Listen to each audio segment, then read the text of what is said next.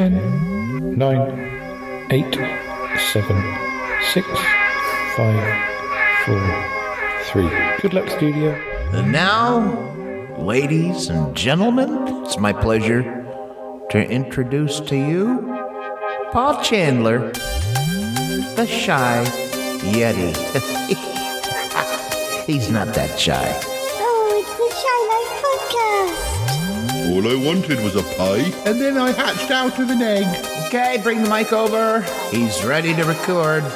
It's the quiet ones you've got to watch, you know. Is it metaphorical? Is it deep? Is it deep? Boy, he's not all that shy, is right. Blimey, Governor, it's the Shy Life Podcast. Excellent. 530.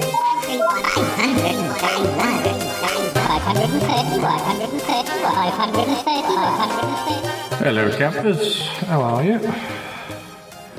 Hello and welcome to yet another episode of the Shy Life Podcast with me, Paul the Shy Yeti. How are you doing? I'm all right. I'm a little bit croaky, actually, only a little bit. I think it's the pollen. All of the blossoms come out. I do get affected by pollen. I don't think it's anything more serious. In fact, it's been happening for like a week or more now, and I feel fine in myself. But I'm taking my hay fever pill, and it's more when I wake up in the morning. But anyway, you don't need to know about that. So what are we going to be doing this episode? Well, I think it's going to be a diary episode. I'm not 100% sure what we'll be doing, but let's run the theme music, and when we come back, I'll tell you a bit more where we'll be diarying. Yeah. Okay. Run that theme music. Darling, it's the Shy Life Podcast. It's positive thinking. High Life, the Shy Life. You won't find a cast of characters like this everywhere. Hello, Paul. Okay, anyway, for a potato. Delicious. This particular episode of The Shy Life is a little more abstract than usual. Go Shy Yeti. Oh, I hope he hasn't found out my secret. I think he has. If you thought that was bad, just listen to this. Oh, I can't wait for it to begin. It's the Shy Life Podcast. Watch out, everybody. I think Paul's got a really big shoe for today. Yeah, I'm strangely drawn to Yeti Angry John's ankles as well. Has the Shy Life Podcast slowed down? I don't think so. It's all gooey and meaty and yum, yum, yum, yum, yum.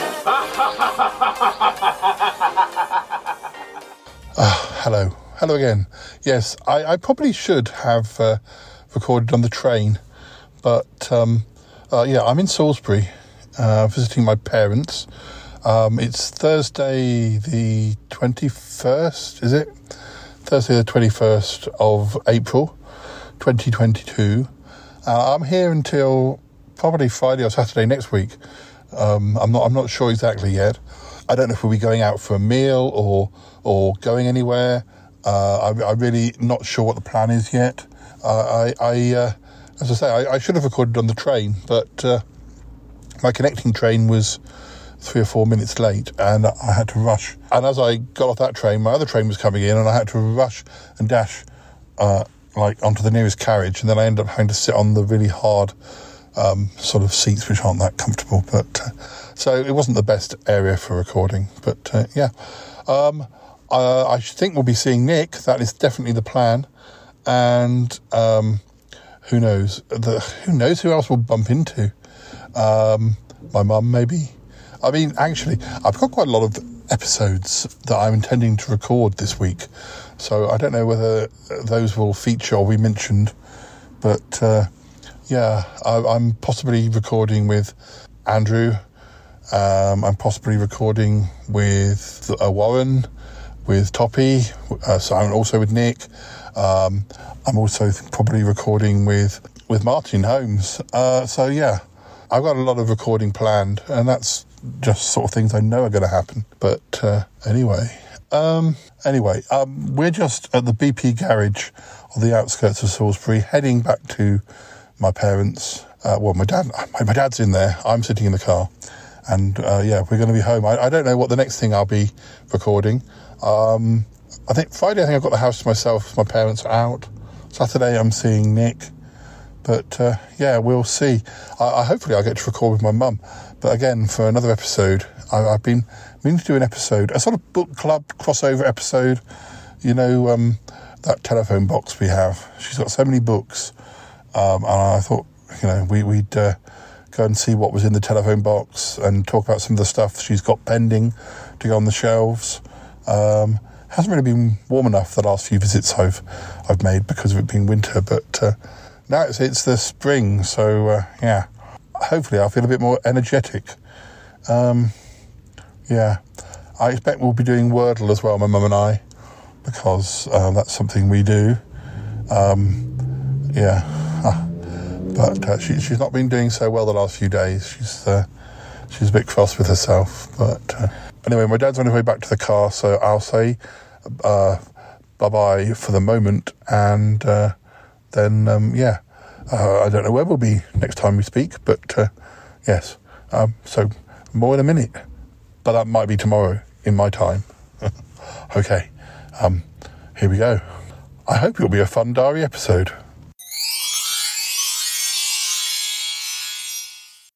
Hello, Mr. T. How are you? Hello, I'm not so bad. Yeah. It's Mr. T from around the archives, not from the A-Team. It's Troby. Okay. No, I'm not Mr. T. But then I have never been on a plane.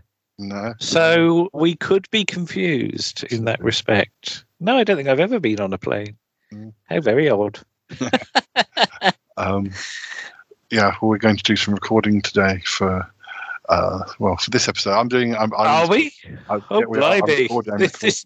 This is short notice. Yeah, at least a week. Have I got to put on a hat or something? A funny hat and jump up and down and do things. Yeah.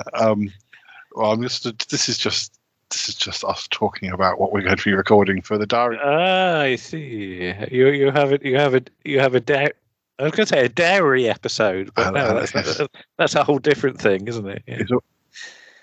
Long time since I've had a diary. I had a diary at school that was written by Giles Brandreth. Would you believe? He wrote your He came in and wrote. He wrote my diary. No, I used to be in a book club at school, and used to have to buy a book every sort of couple of months. And at the end of the year, they offered you a school, like it was like a school diary full of facts and jokes and things like that. But it was edited by Giles Brandreth, and I'd never heard of him at that point. I didn't know who he was.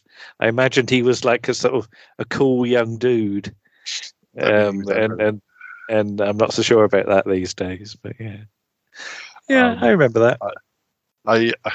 Well, the only diary I know that I wrote in any detail is this 1991 that I've been unleashing on the listeners. But, why did you not do any more? Did you just? No, I don't really remember having. I just think probably keeping it going. I'm sure I probably did a other year. I think I did find like a 1986 one. My handwriting really improved between 86 and 90. But I don't know. I don't see why there shouldn't be some of a 91 diary somewhere, but I just haven't come across it. I can imagine, like, because it's so well filled, the 1991, you would have thought I would have gone steamrolling into the next year, and then some maybe lost interest. I mean, 91, I would have been still at school. I would have. It's not like I had anything particular. It's not like going to university where you've got lots of things going on and you kind of forget about doing things.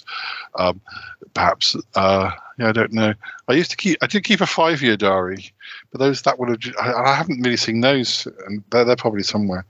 But that would have been like a paragraph compared to the whole page. But actually, it's been quite traumatic reading some of the it reminded me of things like being nearly physically assaulted by somebody on my paper round because they thought I was late to delivering. And oh dear, it was a hard life back then. If you didn't get the papers in on time. I've read I've actually read many times. Kenneth Williams's diaries. Have you ever read those? I have, although I think I stopped in the last few years because it got too sad. So. It's a bit sad, yeah. But it's like he's like. I always quite like reading celebrity diaries because the first thing I always look up in the index is Doctor Who. Yeah. And of course he references is it the android invasion in that Doctor Who gets more and more silly. But also I've got Michael Palin's diaries. I think I've got those. I haven't read started them. And like early 1970, back in time for Doctor Who. He actually thought that was important enough to write in his diary. He and his kids went to see the Peter Cushing film Doctor Who and the Daleks in the cinema or some such. So, which you might soon be able to do again, I understand. Oh, apparently. So it's weird what goes around and comes around. But, yeah. So yes. So I can't remember what I was saying there. But yeah, we're going to record a couple of episodes. We're going to record a whole episode in space. Yes. We've been talking about for a while. It's been loitering near the bottom of my to coming soon list on my blog for a while. But yeah, I mean, it's one of those things we sort of planned, and then I wondered whether we could do it via a computer game, and then it just turned out to be too complicated to do, I think, really. So it's just easier to do it the way we're going to do it, I think. And it also links into I was having a big conflab with Toppy about future crossovers with the Snarcast, and we're going to put that. I don't quite know. Is it going to be part of a bigger podcast universe? I always like that sort of thing. Yeah, it's going to go into the. I think Toppy. I mean, Marvel's got nothing on us, has it? When it comes to, right? I think Toppy wants to do more crossovers and less plots that last for like years because people forget what's happened. Whereas I think we're trying to compare his plot line to my plot lines, and I think my plot lines are more like what I did in Sutton Park, where there might be if you put them all together they cover a long time, but there are lots of smaller bits that make maybe and also I don't presume that I'm going to have a resolution because you can't always resolve these things anyway. What can you do about controlled incorporated? Blow them all up. Sometimes plot lines just fade away, don't they? And sometimes they perk up again years later. It's amazing. Who knows when we'll next hear from Ethel might turn up again one day. That's like real life, though, isn't it? Yeah, well, that's what I thought, things wax and wane, and because Sutton Park was very much dependent on people turning up. If somebody turned up I hadn't seen for ages, I thought, we did that plot with you. We could continue with that. But if I didn't see them, and they wouldn't. It didn't happen. But I don't know how many potential plots on Sutton Park were scuppered because somebody failed to turn up or plans changed. And I thought, we won't do that. But sorry. I was going to say, life is full of loose ends, isn't it? Yeah. So. Yeah, it's all too neat. It's like that's what I like about our improvising, because people in real life, people don't have perfect scripts, and they do stumble on their words, or they repeat themselves, or they. Sometimes, the more I watch TV, the more I think. It's very unrealistic. Everyone's talking, and everyone's said. No one's mucked up their work, what they're saying, and I could bang on for minutes about what I regard as what's actually realistic and things like that. And I honestly did argue once that Come Back, Mrs. Noah is far more realistic than Star Trek: The Next Generation. So there you go. In lots of ways. That's one for a Chatterbox episode. Yeah. The other thing I'm going to record is just a little conversation. I decided I was watching Snake Dance, Doctor Who story. Well, it's Doctor Who story, but the listeners might not, because I'm excited about Tegan coming back and Ace. But and I just thought I'd fancied a bit of Tegan, and as it were, just a bit of just a haircut. And it made me think, I want to do a sort of possessed by something type. I want to do my version of the Mara, but I thought it had to be jelly snakes. Well, I remember having some plastic snakes once with you in Sutton Park, which were like components of the game. Yeah. Snifty Snakes was the game, and you had these plastic glasses that you had to wear with a snake hanging down from the nose. And the plastic glasses, when we were like older and filming Sutton Park, were far too small to fit on your face. They used to hurt.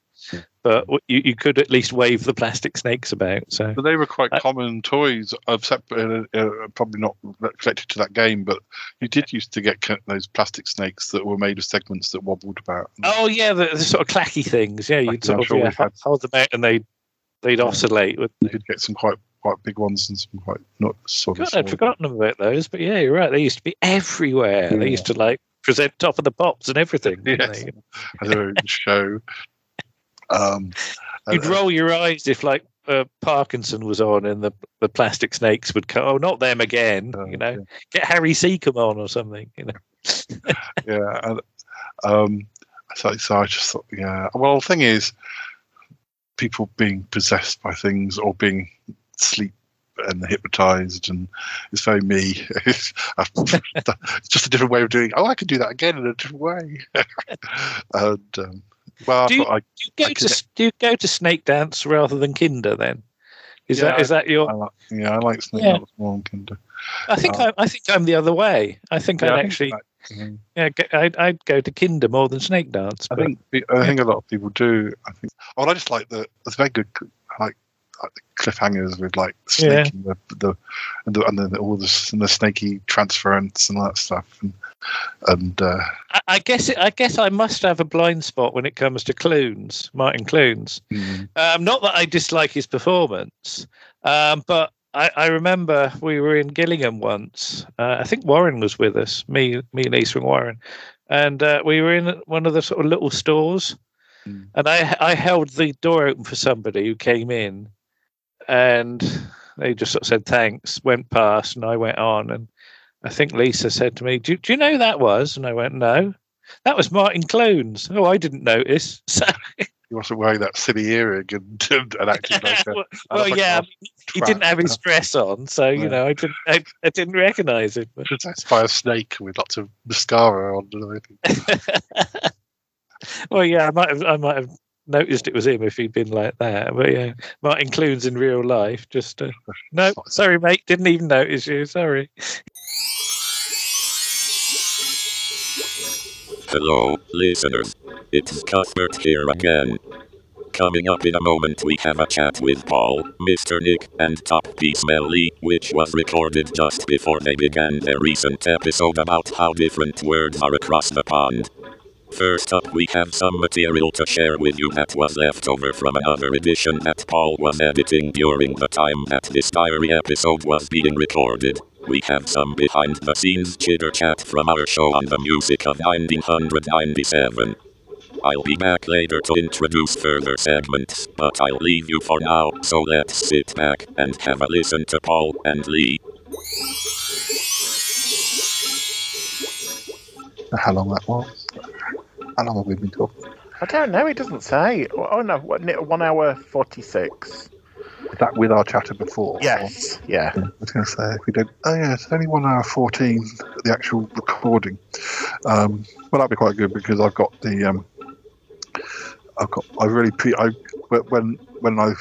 thought we were recording last week, I did Yeti'S stuff then, so that's fine. Oh, right. I think this is why I had a bit of a... a couple of times I was faltering because I was thinking, I feel like I've talked about this already, and that's only because I'd done Yeti'S singing.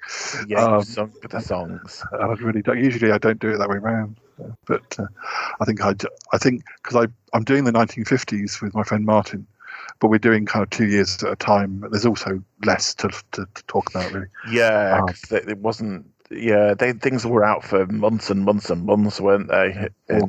Or people just did. Like they didn't bother getting the American version; they just do their own version. Yes, but mostly a lot of the songs I just can't be bothered to find out what they. If I don't know them, I don't bother.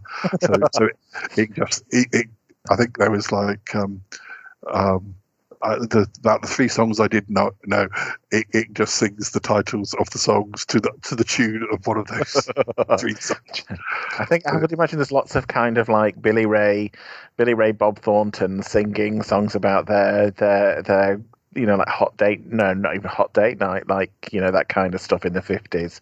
Like, I think in the first episode, that there was like the big song of the moment was "How Much Is That Doggy in the Window," and there were people doing it in different countries. And, Yes. and I was like, my God, I didn't even realise that was a chart-worthy song. It was just a song my grands used to sing. Yeah. On the old 45s. But yeah, I had to do the singing for that one, I think, and I thought, whilst I got the chance, I'll do the singing for the '97 one. So, yes, I'll have to work out in where I'm going to put it in the schedule. But have you heard the your British Eurovision entry? No. What is it? Spaceman by somebody. Spaceman by a man with very long hair and a beard. It basically looks like Jonathan Van Ness out of Queer Eye, and it's very high pitched. I'm not keen, but it might be a grower. I haven't even watched the last couple of years because, well, I mean, there was that funny one the first year. They did something last year, didn't they? But, yeah, they performed, but there was no audience. Yeah. No audiences. They were all around. He's called Sam Ryder, and he started off on TikTok singing things. He looks very cheerful. He looks very chirpy. I've never heard of him, which is not unusual because I don't do TikTok and that kind of stuff, so I wouldn't know. But it's just a bit high pitched, and he says spaceman as in spaceman, the spaceman that goes into space, but then kind of has a line like, "You just got to give me some space, man," and I'm like, no, I'm not having that. But I don't think it matters what we send. We're not going to do anything anyway. I think the last year I was excited. I think I have a DVD of like 2016. I think that might be the last year I was excited. There are some very, very novelty ones that are good fun. There's one called Mr. Wolf, I think it's called, which is all about having a wolf as a friend. It's like a techno beat, and the group are actually all wearing like futuristic wolf helmets. I like that one. There's another one about salad, and one of the lines in it is, "I don't eat meat, I only eat salad," and which blimey, that's a bit much. So much for Eurovision. But I think the performance they beat that out. They don't say that. They pause. But I have to bring the fun back. Let's have some fun. I used to enjoy it more when we used to go and we used to go and have a party at Harry's house, and we had score sheets. And since we haven't really been doing that, it's become less fun for me to be just sitting here watching by myself. It's kind of, that's weird. I just said Harry's name and I had a Facebook message from him. Oh, like we've summoned him. We didn't say his name 5 times, did we? In a mirror at midnight. Yeah. Strange. He's obviously budget version. He just, there was a light went off in his house. Somebody has mentioned me. The good thing is he won't kill us. He won't kill us. He'll just be mildly sarcastic. Make us feel a little bit down. Yeah. Right. Well, I shall let you get on with that, and we will speak again for 98 soon. Yes. And then it will be in the 21st century. I don't know quite what day. I think we've probably got a good run of episodes still, because I don't think I lost interest in the charts until after 2010. Probably somewhere between. I kind of had a bit of like the year that when Dua Lipa was in the charts, I kind of discovered I actually knew quite a few songs. Well, no, about 3. I knew about 3 songs in the charts. I don't mind Dua Lipa, but she actually just hasn't had that. And we were doing something for the Pop Gaze, and I was looking at her chart statistics. She's not had that many. Although I know a lot of the songs, not many charted. Not many got into the sort of upper realms of the chart. But I think that's the same for everything, isn't it? It's there's that. What was her name? The woman. Who did Buffalo Stance? Nina Cherry. Yeah. Then her daughter is Mabel, who's had some hits, but I think she's been dropped by her label now. So, or something. So it just seems to change. Your fortunes change. It's instant. If it's not an instantaneous streaming hit, you're gone. I think that Charlie XCX. Yes, had a few hits, but she's had more flops than hits. and there's a new album by Foxes who I quite like, which is very poppy, but that didn't even chart. It didn't even enter the chart. But she's self-produced it, so she's not relying on it. I like that Agnes, and she doesn't have hits over here. No, but she's a lovely Dorito hairdo at the moment. Yes, she's rocking the. I have started the last couple of years. I have started keeping playlists on my phone of songs that have come out in this year. They don't have to be hits; they're just hits for me. So. Yeah, I just miss the days of going into like Woolworths and HMV and Our Price and looking at the new releases and going, oh. 99p. There used to be 99p or 50p if you were lucky in Woolworths for the first week of release. And if it went into the charts, then they would be in $1.99. If they didn't, then they would go into the bargain. And when I was at university in Birmingham, everything was, all the new singles were 99p. They seemed to be in the record shop I used to go into. You could afford to do it. You could afford not now, not nowadays. You've got to stream it. You've got to blah blah it. You've got to yada yada. You've just got which I think is why things like cassettes are coming back, because people like the. I quite like this band. I only discovered them yesterday. I was told about that. Wet Leg. They did a song called Chaise Longue last year. They're just a bit silly. They're two girls, but they're kind of a bit more sort of rocky poppy. Okay. But their lyrics are quite funny, and their videos are quite funny. They're from the Isle of Wight as well, which they sound like they're from America, but they're from the Isle of Wight. Oh, I'll have to Wet Leg. What a lovely name. Yeah, I posted at least one of their songs on my wall in the last 24 hours. I shall go and check out a bit of Wet Leg. Okie dokie. Thank you very much. You're welcome. A pleasure as always. I will speak to you soon. Yeah, cool. And Dealey says hello as well. Oh, hello, Dealey. He's a grand old age now, isn't he? I was thinking the other day when I saw a picture, I'm thinking, he's always been here, always been with us. Probably have had him almost as long as I've known you, or around the same time. Yeah, because 18, how old? That's like 128 or something in human years, isn't it? That. Yeah. He could be on track to be the UK's longest living. Well, I've made him as I've said he was in it. We did a plot line where it turns out he's an alien who's just come to watch.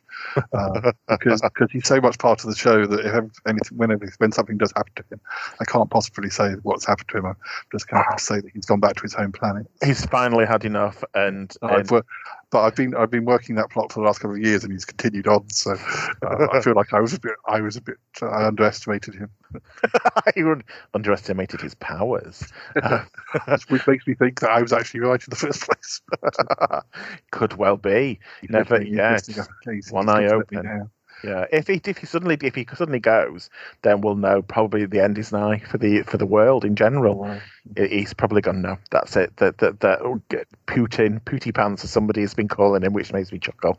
Has pressed the button, and pop, we've got, which is cheerful. And we shall end on that note. Yes, we shall. Yes. All right. I will speak to you later. Yeah. Cool. Bye. Bye for now. Goodbye.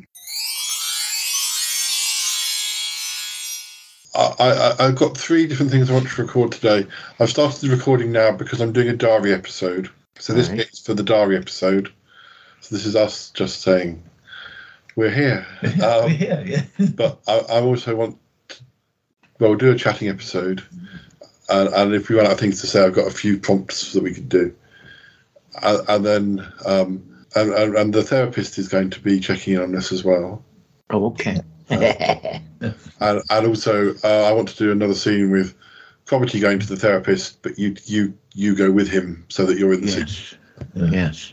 Now we should, if this is going to happen, we should give this therapist a name. Yeah. I don't think he's got a name. It could just be Nick, the therapist, but. Yeah, we're pretending. I think we're not. I think the listeners may guess it's Nick, but I don't think we want it to be Nick. So yeah. I'm based. I'm just really trying to remember what I did last time.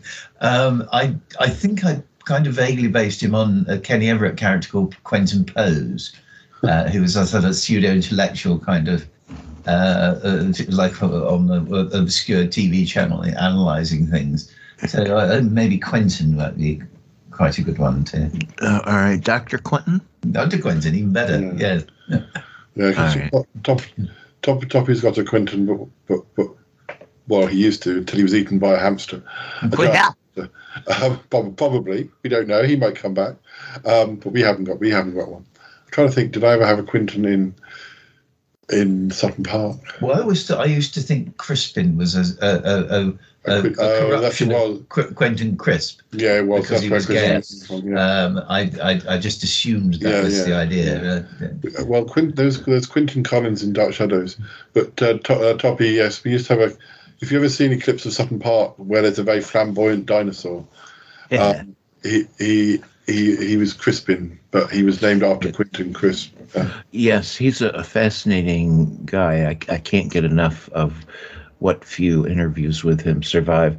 But I did name Quentin Quill, off of Quentin Crisp. In fact, I wished I could have used that name, but I said, no, I can't. I got to call him something else. So I said, Quentin Quill. I did have a lot of the puppets on Sutton Park. I had two versions of, and I think I had two Crispins, and my friend Lee, who's often on Sutton Park, although we don't know him now. He did a very flamboyant Crispin with a big sparkly sort of costume, and he was sort of based on a comedian over here called Julian Clary, who is a famous gay comedian over here. Who did an interview with Quentin Crisp years ago. He went over there, and of course, from one sort of a very early gay person to a prolific, famous gay person to a slap bang up to date famous gay person. Yeah, it was an interesting meeting of minds. Yeah, and I think Crispin, the character in Sutton Park, allowed us to be a bit flamboyant, where maybe. I remember his head coming off, and you saying, "Oh, look, he gives a good head." Oh my God! No, Sutton Park didn't get blue very often. But every once in a while, time, it was a good clean show for all the family. I'm not sure it was. It was about swearing there was from Kerry when he was. And yourself. Oh. Not as much, not in the way, not like Lee or Kerry, but my brother did as well. And that was probably more contentious than if he'd been caught. I noticed that I put some Sutton Park clips out recently, and the Cromitty that appeared in the clips was the second Cromitty, because his costume was the original Cromitty had like a green tunic, and the later one had more like a white squarey patterned one.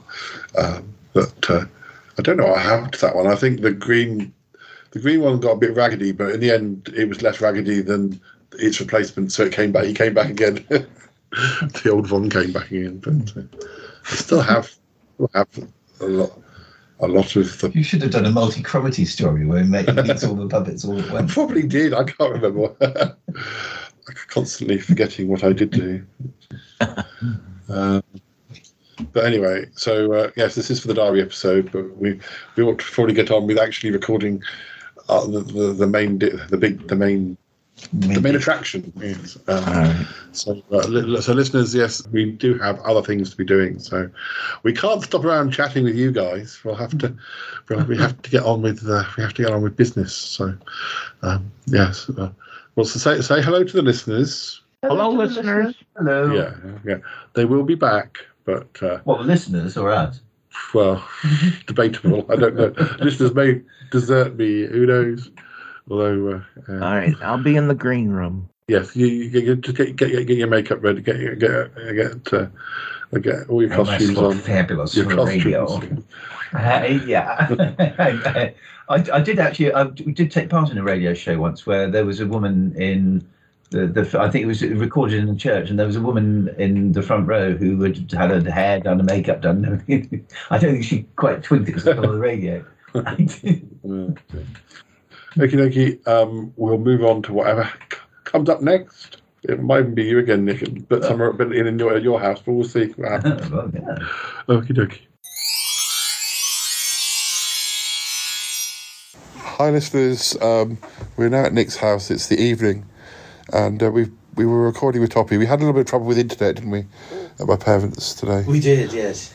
But we got through it in the end, and then we came back here, and Ali's here. Hi, Ali. Hello. And then we had a nice takeout. Yeah, it was good, wasn't it? Yeah. I had. Thank you, Paul. Oh well, that's it's a little treat for myself as much as anything.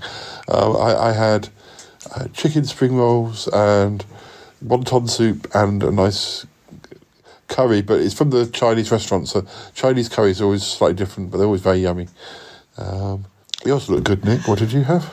I had chicken in garlic sauce. Which, I had it before, but I couldn't remember what it was like. But it was very tasty. Yeah. Went down well. And now we've just been watching Scream 5, but or Scream 2022.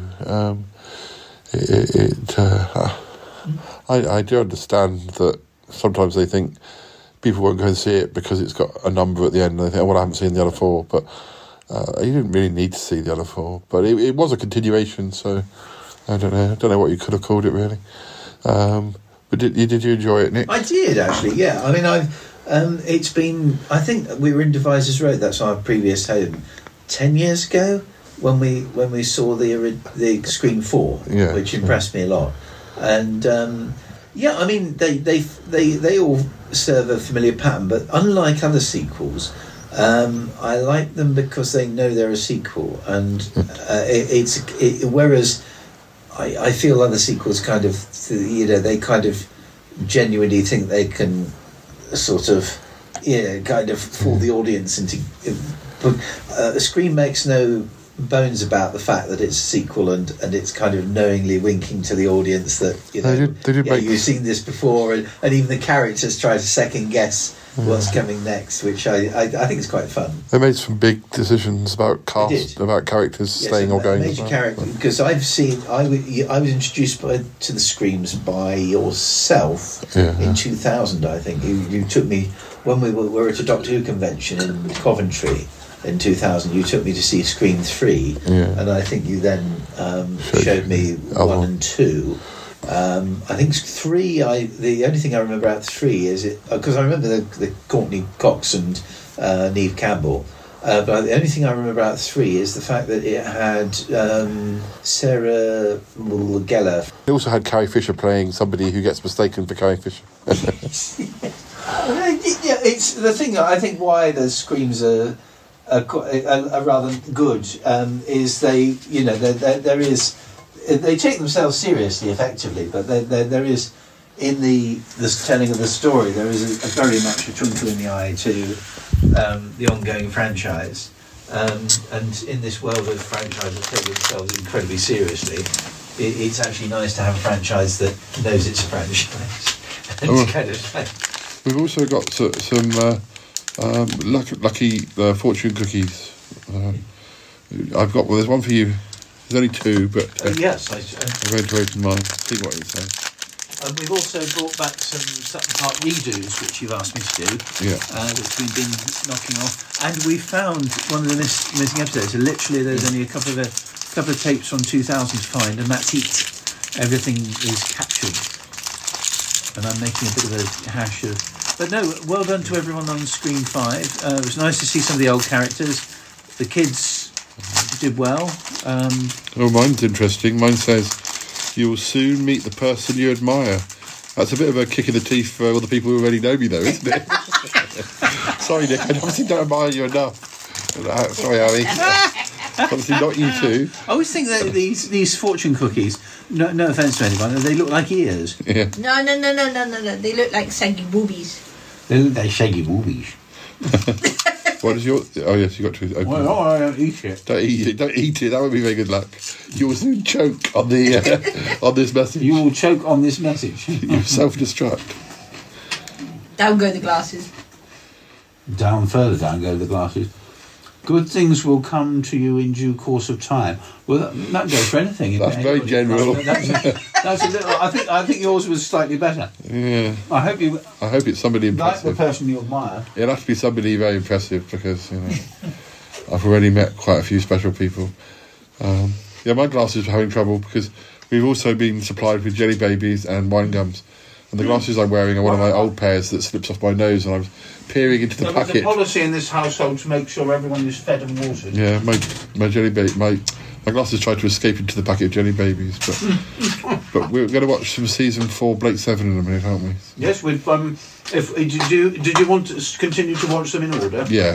Well, we're doing Power, and which has got an episode with Juliet Hammond Hill, an actress who is in a series Ali and I have been watching called Secret Army, and she plays one of the resistance leaders in it. So it's going to be busman's holiday, really. Well, we better get watching. I have to say one thing about Power is hello. One thing about Power is Juliet Hammond Hill was a bit of a well. This won't surprise any of the viewers who know me as a bit of a tart. But I actually I did write to her a fan letter, and she replied, and I still have a signed photograph of her. Well, we've had quite a bit of wine. If we're going to be watching some more, we better put you away, listeners. But I'll speak to you later. We'll put you away in the box, listeners. Yeah, Nick might not be here, but Nick and Ali may have gone by the time I speak to you again. But we shall see. I don't know what. We will come back. We would have passed on, would we? I don't know. We would have passed on. I don't know. To the next chapter. But no, thank you very much for bringing Screen 5. They're always fun to watch. Yeah. Well, I'll bring when and if they make 6, I'll bring that. Well, if too. it's 6, I'm hoping you'll do the decent thing and come to the cinema with us. Yeah. Okay. More in a bit, listeners. That's what they've always said.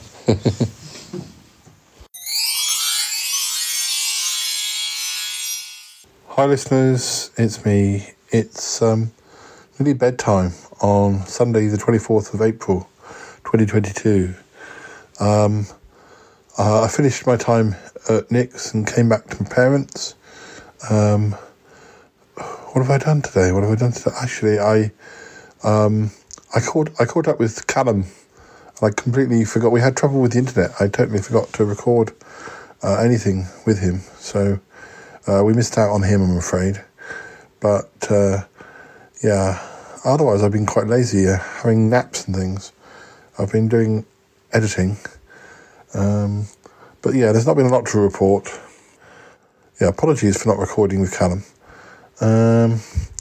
But I do have a quiz that I recorded a little bit earlier with Callum from a previous chat. So I think this is a good time to put that in, I think, because we can't do without something to mark that occasion. I'm sorry I didn't record anything. It was the internet has been a bit funny here, so we decided not to record.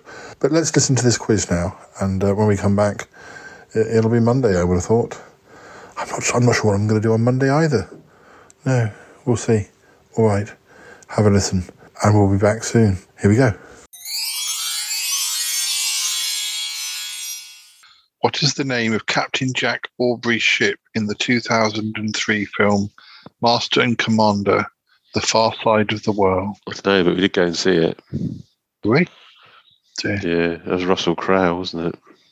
Don't know what it's called. Probably the Poseidon.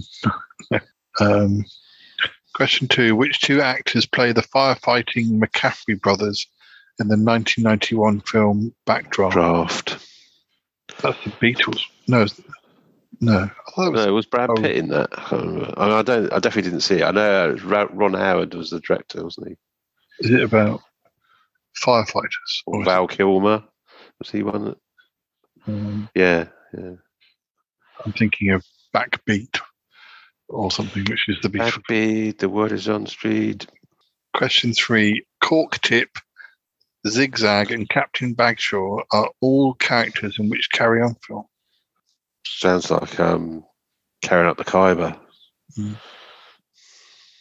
Question 4. Penguins called Skipper, Bryce, and Private appear in which animated movie? Ice Age, Wall-E, Ice Age. Happy Feet, or Madagascar? Well, Happy Feet. It's Happy Feet Penguins as well, is it? I think if it's just about penguins, we should say Happy Feet. Question 5. In what year did Disney release Cinderella? 1970, 1950, 1960, or 1940? Oh, I'd say 40. Those films were coming out then, weren't they? Those cartoony ones. Question 6. What is the first name of Mr. Darcy in the 2001 film Bridget Jones's Diary? It's something like John or remember. I've seen it, but I'm not going to remember. Question 7. Tangled was released in which year? 2010, Tangled? 2010, 2005, 1995, or 2000. I can't even remember. I think that's a cartoon one as well. Let's say 2010. Doesn't feel like... I can't remember what it's about or anything. What do you think? I'd say 2010, but I've never heard of it. Question 8. Alec Guinness played Lieutenant Colonel Nicholson in which 1957 World War II film? The Guns of Navarone or something. Is that about World War II? I thought it might be. Dam Busters. Go for the first one then. Question 9. Who played Larry Jones, Laura Lorraine? Who played Laurie Jones, Laura Lorraine in the 1944 musical film Pin-Up Girl? Never heard of Pin-Up Girl. Tina Durbin. I thought Jane Russell was Jane Russell. Question 10. Who played Brad Pitt's wife, Teresa Mills, in the film Seven? Wasn't that what's his name from Coldplay's wife? What's her name? Apple.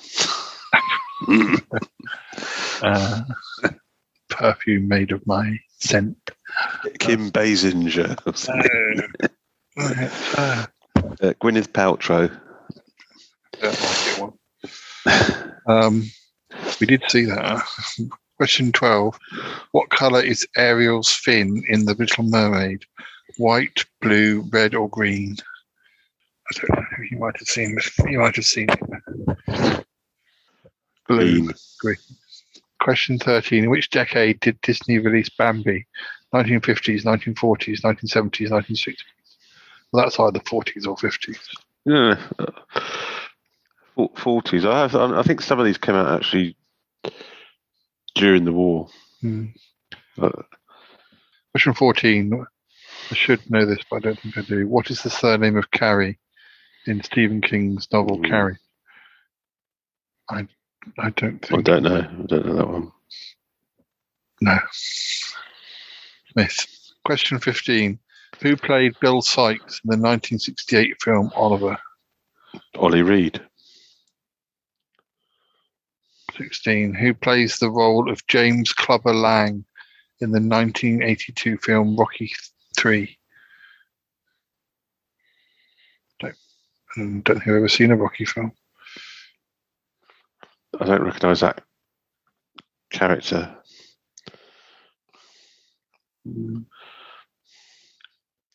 It was what Apollo Creed, wasn't it? It was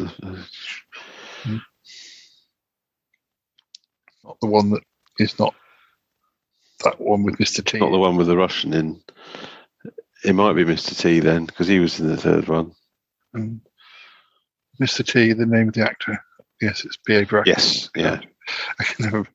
Question 17. What was the title of British actor Oliver Reed's last film? Wasn't that? Oh, was it Gladiator? Gladiator. 18. Who are the only two characters portrayed by the same actors in all 6 Star Wars films?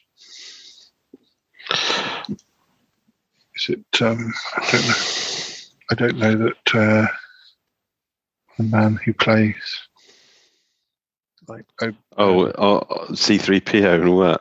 I don't know. I don't know if he's in all of that. I don't know if that character's in every single one of those Star Wars films. Carrie Fisher, because I know they superimposed her, didn't they? Yeah, but that's probably beyond the 6. They took that's. All right. I don't know where this question even come from, because there's about 9 now. Because there was the original 3, then there were the 3 that came out in the 90s. So I guess actually, or it could be the Wookiee guy. Some of these people have died more recently, but I don't know. I don't know if the Wookiee was in all of them. About the person who played. I don't know. Harrison Ford. By the same actors. Just a minute. Who are the only 2 characters portrayed by the same actor? Well, I'd say characters. I'd say CP3O. Is that right? Oh, so you don't have like a younger version or an older version, basically what you're saying. By the same actors, and also R2D2. I think maybe those. Yeah, because like Ewan McGregor plays Alec Guinness, doesn't he? Yeah. C-3PO. That's right. Question 19. Which singer plays Chicago police officer Sharon Pogue in the 2001 film Angel Eyes? Don't know. I was going to say. No. Who went out? Who's the actress who was associated with Ben Affleck? Reese Witherspoon? No. No, I was thinking of the one who had her own blood round her neck. Had a. I don't think it's her. I just know that she did do thrillers because the Bone Collector. But I don't. Question 20. Which US state is the setting for the 1971 film The Last Picture Show? Which I've never seen, so I think have to be a guess. Texas, I thought. Texas. But it could be wrong. She was also a singer, I'm thinking of, with Ben Affleck, who did my favourite song, Play, Gotta Make That Song, Play It All Night Long. J-Lo. Yeah. She was in some thrillers because she was an actress as much as a singer when she started. Sort of. I think, and I remember them saying that the singing sort of distracted from the acting. Okay, question 1. That boat, the ship in Master and Commander, is called the HMS Surprise. Surprise. The 2 actors playing the firefighting McCaffrey brothers were Kurt Russell and William Baldwin. Got them wrong. Yeah, you also lose your carry-on badge. Oh dear. Because Cork Tip, Zigzag, and Captain Bagshaw on the jungle. No, Follow That Camel. Oh God. It's debatable whether that's Phil Silvers. Well, isn't that one and Don't Lose Your Head? It's kind of debate. It's almost debatable that they're ever carry-on films. Or they had carry-on stuck on them after they later on in production or something. Question 4. Penguins. Oh, can't believe this. Neither of us got this one right. The penguins. Penguins called Skipper, Rice, and Private. They don't appear in Ice Age or Happy Feet, but in Madagascar. Happy Teat. What? Oh, this is horrible. In what year did Disney release Cinderella? 1940, 1950, 1960. It was 1950. Okay. It was almost the 40s. Yeah, near the 40s. What is the first name of Mr. Darcy? It was Mark. I said John, but that's only a guess. So, Tangled was released in 2010. That wasn't a bad. I think we got that. I think we said got that one. Yeah, even not bad. As soon as I can't even remember what the film's about or anything about it. Question 8. Alec Guinness played Lieutenant Colonel Nicholson in Bridge on the River Kwai. Yes.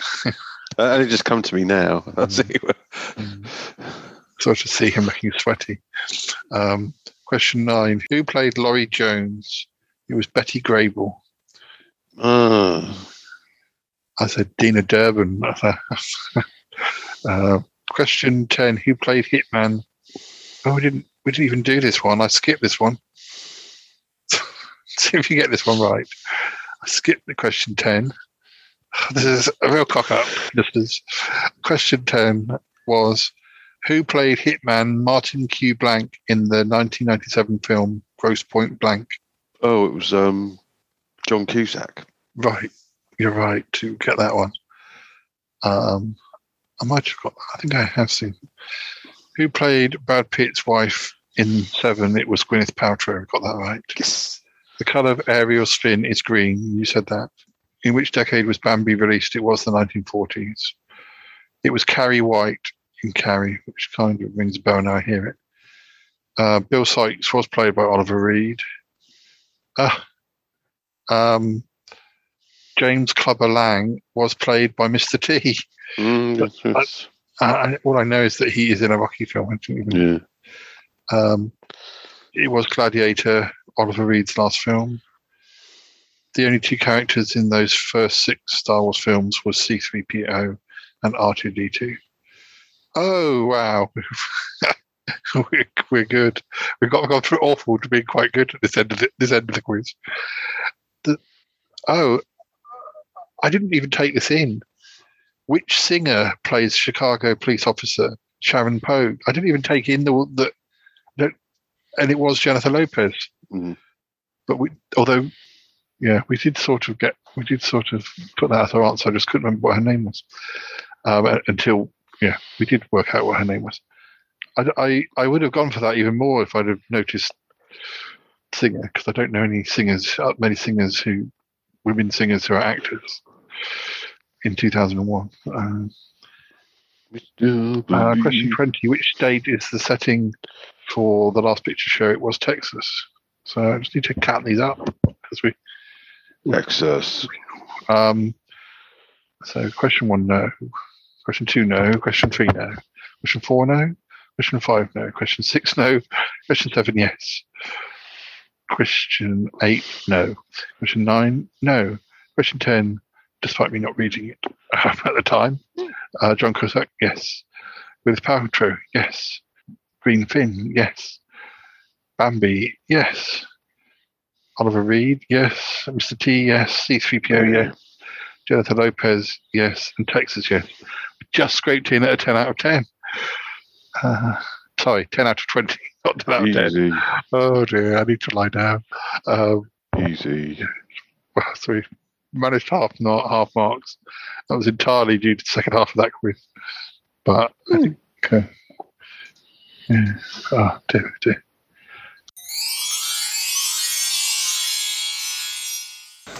I'm down to with her crib. I could never get that out of my crib at all. It's just double touched me. Oh dear. Poor girl. Was it you that suggested we play cards? I don't care if I win or not. Well, I like it if I win, but I don't care if I lose. Well, I can't say it's my greatest worry in the world. I don't get to play cards with Joe now as we only meet on No. Deuces. Why have you given me 2 aces? I can pick, if I put some down, I can pick those up, can't I?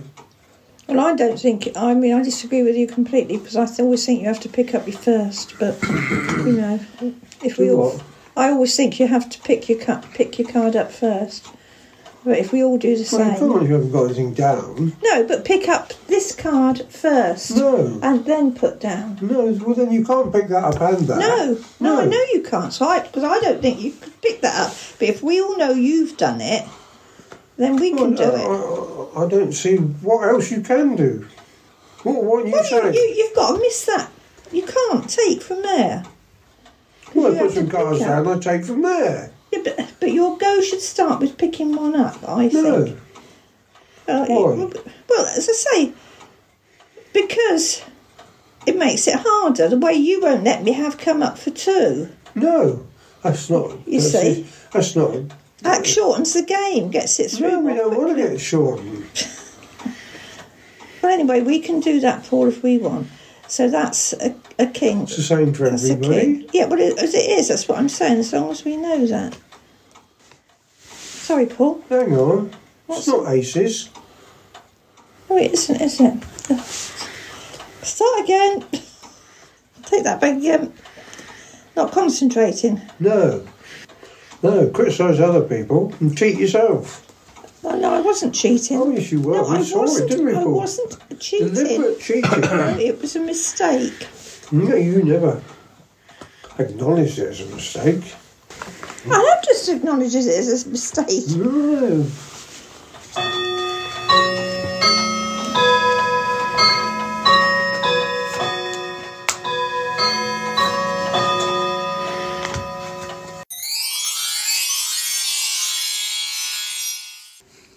Hello, Cromitty speaking. How can I help?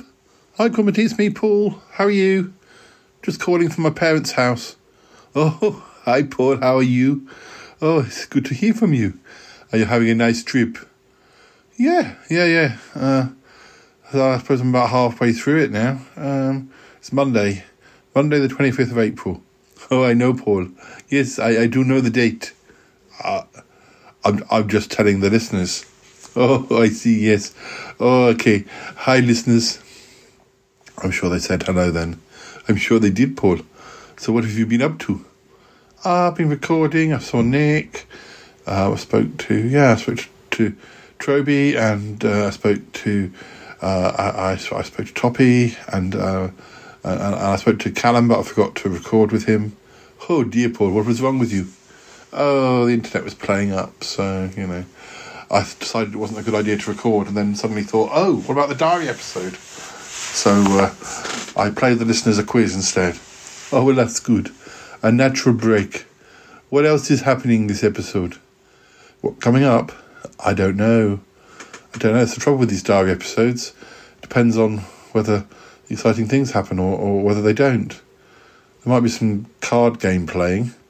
Oh, playing cards with your mother and father. That's right, yeah. Oh, well, that's always a dramatic occurrence. Yeah, it is. I got some more recording coming up. Well, that's if the internet plays ball. Have you been having problems with it again, Paul? Well, to a certain extent. And yet when I've been loading up episodes to release, they've just loaded up like a dream and no problem at all. I don't know if it's a certain time of the day, like whether the afternoon's worse than the morning or something. Yeah. But I don't know. Well, anything going on your end? No, it's pretty quiet, Paul. It's like you said, empty nest syndrome. They've all gone, haven't they? Well, Toby's still there. Oh, I know, but I barely see him. I hear from Dealey. Yet Uncle John spends most of his time in the Magpie Hut. Icky's over at the spaceship with Uck. Obviously Martin's with Tallulah, and August is with Bettina. So, yes, it's quite quiet. I fell asleep at my desk yesterday afternoon, and the next thing I knew, it was 10 o'clock at night, and I had to decide whether I was going to have dinner or whether I was going to go straight to bed. What did you decide? I decided to have dinner, but and then I stayed up till 3 o'clock in the morning. It wasn't the best plan, but there we go. I hope the smell of you cooking didn't wake Toby up. No. I have a microwave in the laboratory. I did it down here. There were no smells that reached him. Yeah. Apparently he doesn't smell like he used to. No, I think he smells quite good these days. No, I mean, since we had the maybe COVID back in the autumn, he says he doesn't smell. He doesn't have the same sense of smell he used to. When I used to make toast, he would suddenly get very upset. Oh, yes. The smell of toast after 7 o'clock in the evening. Yes, that would make him very furious. Oh, yes, well, apparently I can do it now because you can't smell it. Oh, well, that's fine. Good. I'm glad. Well, let Yeti Uncle John know that I asked after him. I might call him later in the week if I have a quiet afternoon. Oh, yes, Paul, I'll let him know. And you'll be back. I'll be back Friday or Saturday or Sunday. I'm really not quite sure yet. Oh, never mind. I'll let you know. Oh, good, Paul. Well, it'll be good to see you. Good to see you too, Cromitty. Anyway, I suppose I should let you go. Yes, Paul. I'm sure you've got episodes to be editing. Yes. I'm actually going to edit an episode that I only recorded just the other day. Anyway, right. I'll speak to you later, Cromitty. Right, Paul. Thanks for checking in. No probs. All right. Bye for now. Bye. Goodbye, Paul. Goodbye. So, listeners, I've got Warren here today. Hello. We're just doing a little diary entry for my my visit down in Salisbury. I've been bumping into people and talking and recording. And listeners, Warren and I are about to record an episode, which is, well, we're going to be talking about TV, but in a slightly different way to how we've done it before. So a little story as well as a TV chat. So. But I'm dressed appropriately. I think I'll be fine. I don't think anyone's going to be too surprised. But how are you doing? I'm fair to middling, actually. I'm like the Pillsbury Doughboy. See, I don't remember the Pillsbury Doughboy. Sorry, I don't know why I used that reference. But do you remember the Pillsbury Doughboy? Was he a little animated? Did he look a bit like the Texaco Man, but with a chef's hat? And no petrol, yeah. No petrol. Yeah. And you used to poke him in the tummy and he used to giggle. That's how I feel. That sounds like me. That's how I feel today. I feel like you could poke me in the tummy and I could giggle. Well, that's better giggling than not giggling, I expect. That's clearly easy for you to say. But I've been playing Fortnite with Mr. Trowbridge earlier. You've been playing 2 weeks. Yes, we had a win. Well, when I say we had a win, I was dead by the time that I was well and truly gone. But he won anyway, so I got to take the glory too. But the thing with that is he does that a lot. He likes to sacrifice people a lot so he can go on and win. I've been there. I've had the counselling. It's not an easy journey. I think he did save me at least once, though, so I shouldn't grumble too much. But he likes you because you're younger than me. He usually throws me under the bus, metaphorically and physically. Yes, I did get to have the big battle bus and drive around. Oh, that's brilliant! Love the bus. Listeners, the battle bus, you can just drive into buildings and knock them down, and it's very therapeutic. It's quite nice. I quite like the reversing. On the bus, yeah.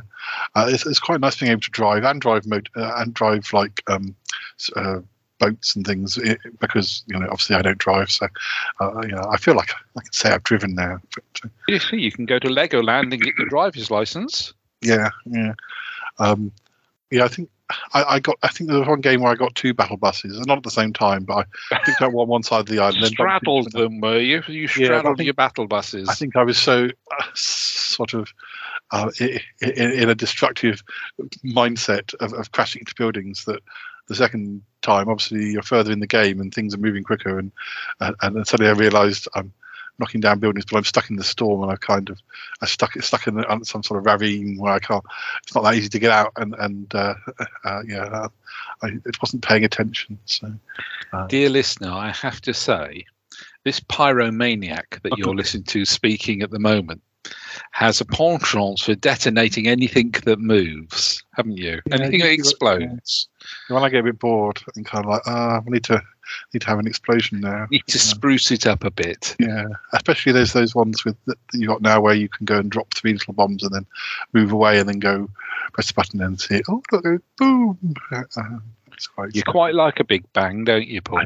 I do. Especially, my favourite, listeners, there's this petrol station with about, I don't know, because most petrol stations have 4 pumps. Some of them have 8, but then there's one that has probably about 16 at least. And the thing is, when one goes, it triggers all the others, and it's really quite wonderful. You see him there landing, lighting his tiny wick, and off he goes with a big bang. That tiny. They're going to use this episode, the police, when I'm suspected of when you find out they're going to look. He's admitting to it basically. The city of Salisbury is burning to the ground. Who could it possibly be? This is virtual fires, but I'm not taking it into the real life. Did we see a shy Yeti with a gallon of petrol and a packet of Swan Vestas sneaking down the dark alleys? That's anyway. We'll get into that. That's another conversation. But disappearing up the cul-de-sac. We were realizing that it's only about 4 or 5 weeks before, because again, listeners, Fortnite changes every 3 months, and you just get used to everything, and then things change, and it's about 5 weeks until it changes again. So I think because they didn't do that much change between the previous season and this season, because they totally reversed the island and had to redesign the whole island, that perhaps they kind of didn't do that many changes this season, and then but I think this season's been slightly shorter than usual, so I'm expecting something impressive in June. But, aren't we all? And sun's out. The sun's out. We're expecting something impressive. Meanwhile, come along. Fortnite, yes. Get back in. Back into Fortnite. Yes, I forgot about that. Yes. Big bangs and all that sort of thing. It's turning into carry on. But anyway, listeners, we're going to have to. We've got serious recording to do, so we can't be chatting with you all night. So we'll be gone. But it's been nice talking to you, Warren. And nice just talking to you, Martin? No, this is the wrong day. Which day is this? It's Paul. It's good. If I say, I'm talking to him tomorrow. So oh, heavens to Murgatroyd! Yeah, sit down, fan yourself. You all have beards. It's really difficult to identify you. I was going to say I'm the silly one, but Martin's pretty silly too. When he's not on his own show, but he's always very silly when he comes onto other people's shows, doesn't he? Yes. Starts singing in things on mine, but does he? Well, we usually talk about music, so it's fair enough. But I have threatened to sort of get him to sing the songs at the end rather than Nick, or for them to do a duet or something. But oh goodness sake, don't get Andrew to sing if you ever get him on the show. We'll just pretend we're not in. Like, so sorry, no, the internet's down. Sorry. No. Put the shutters up. He's going to sing. No, I'm talking to you by pigeon. That's not me. He's the only person I know who can curdle milk in the udder with his singing. Dear. They really shouldn't keep that cow in the living room, though. It's absolutely not. No, it'll start eating their DVD collection. Oh heavens, no! It'll have food for life, I tell you. We ought to start talking about our fictional DVD collection. So we'll go off and do that, listeners. And I'll be speaking to Warren in a second, and I'll be speaking to you, listeners, after this bit of music that's coming up now. Okay.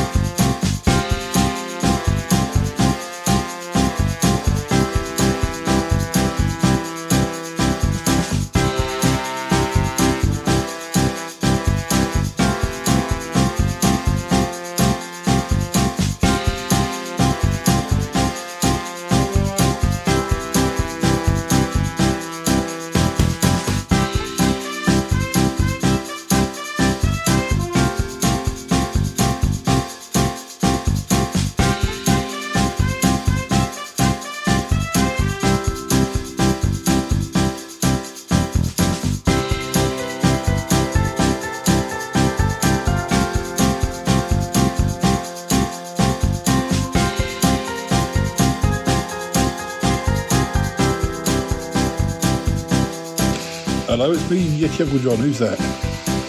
Yeti Uncle John, it's me, Paul. I'm Paul. What are you doing? I'm calling you. I'm just checking in to see how you are. Oh, well, that's nice. I'm doing all right. Yeah. Are you checking up on me? It's the Uncle John. I'm not checking up on you. I'm really not. I'm just checking. Well, just saying how you are. I've been away for a week. Had you even noticed? I had noticed. Yes, but I've been busy. I've got things I'm doing. Yes, I know you're a very busy man. But you can't tell the listeners. No, I can't tell the listeners what you've been up to. Listeners, the trouble is, we record in advance. These diary episodes get released very much, soon after the event. Whereas we've been recording stuff, which, well, it's a little, you're a little bit behind as far as real life is concerned. Oh dear. Yes, that sounds confusing. What I'm trying to say is what you were trying to tell me, Yeti Uncle John, is that you have a slight lifestyle change that has occurred, but the listeners haven't caught up with that, so we don't want to speak about it yet. Yes, lifestyle change. It's not quite that, is it? Well, no, but you have got employment. I have got employment. Yes.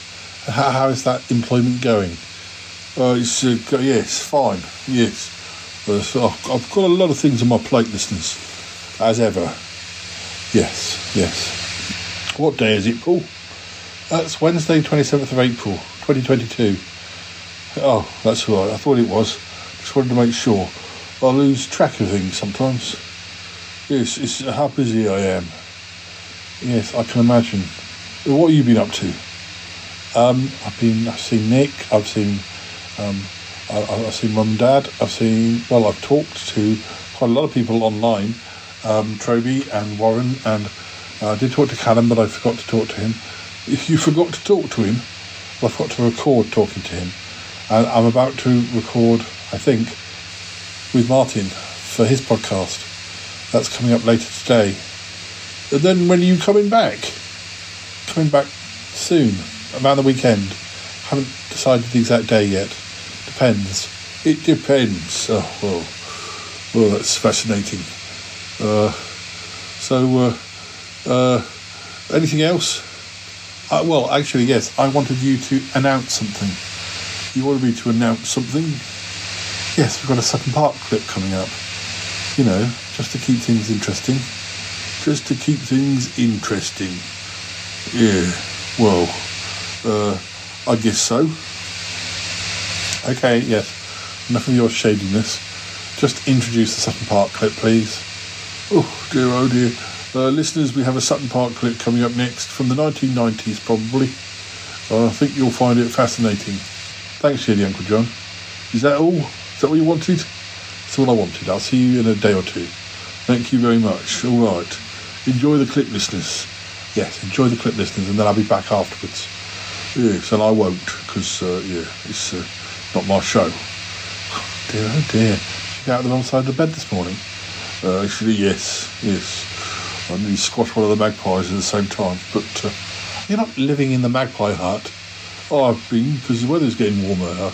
I like it. I like it outdoors, sort of outdoors. Magpies aren't so keen, but there we go.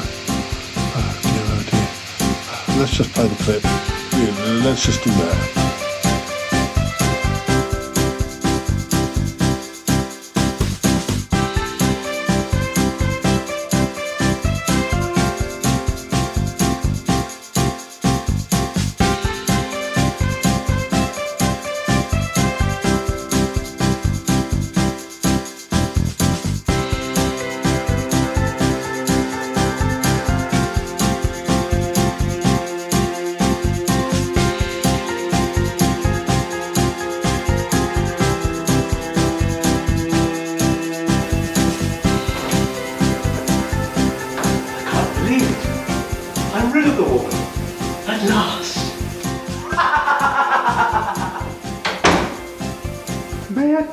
Be upon you, Bacchus.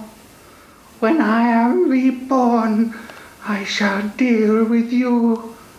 May a curse be upon you.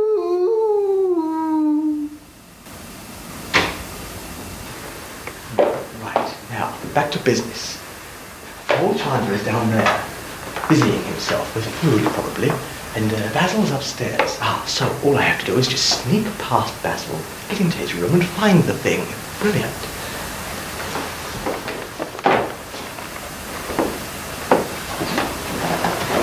You want custard on your custard, Harry? We hide it.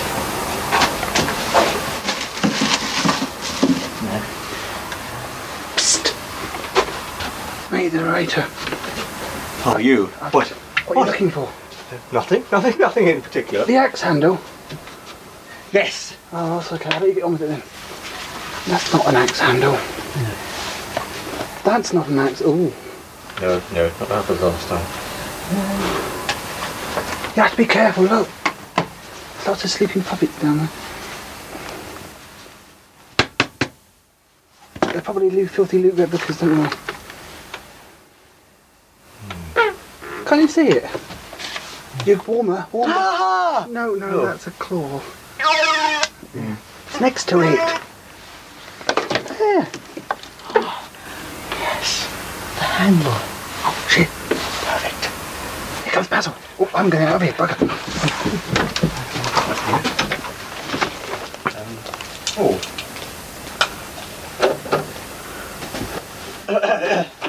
Hello. Hello there. Fancy seeing you here. Yes, hello. Yes, and... Hello. True nature showing through again, is it? No, I'm just busying myself around Paul Chandler's room, just checking up on a few things. What are you looking for this time? Nothing in particular. I haven't lost anything, not since my virginity. Yes. You don't have a handle on anything then? Oh, only the umbrella. I wonder. Anyhow, I'll just be off then, shall I? Yes. Can I get past, please? Wait till I ask the questions. All right. Should I be asked the questions? Chandler really must do something about his washing. What a disgusting man. His personal habits leave something to be desired. It's not even his own. Anyway. Don't tell me that Harry's... You never know. I mean, especially after what's happened in the books. Not that I associate myself. Me, narrator. Oh, hello. Yes. What's going on about Lisa? Are you going to... What? No. Sorry. Where did you hear about that? You bastard, you've been reading the script again. Yes.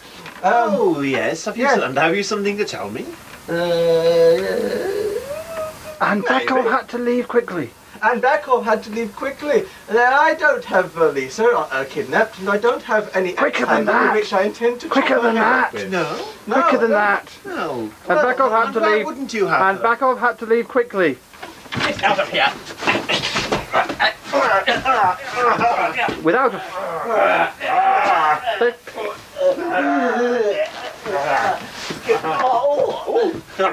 Quicker than that. I'll go through the window. Okay then. Bye. Bye.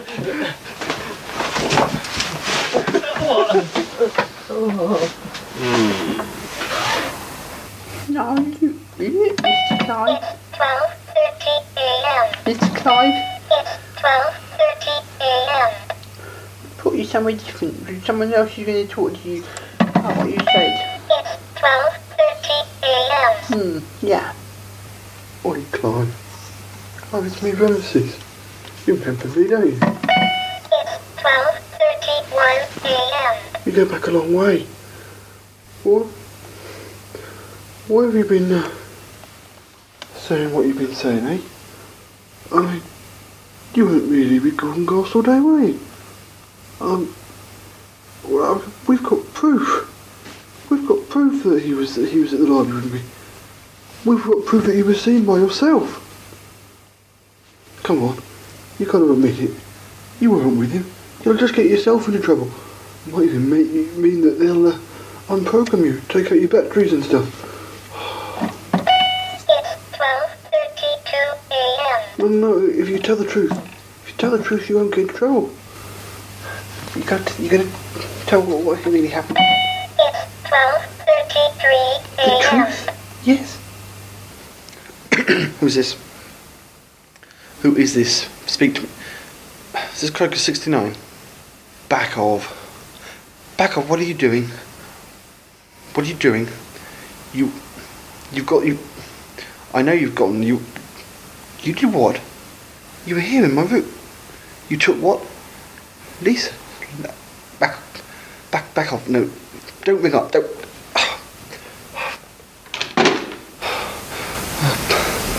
That was back off. That was back off. I don't quite know what was saying. He was saying he just left the house. Something about finding the axe. The axe that... Oh God, no. Is it about Lisa? What's he going to do? I've got to warn Basil. If he's going to do something against Lisa, then he'll want to know. Basil? Basil? Oh, how did it all begin? It's 12:36 a.m. You were alone, weren't you? You what? You've got a headache. Oh, look, I'll get you a pill. You're going to tell us the truth, right? Oh, you got a pill for Clive. He's feeling ill. Oh yeah, okay. Yeah. Yeah.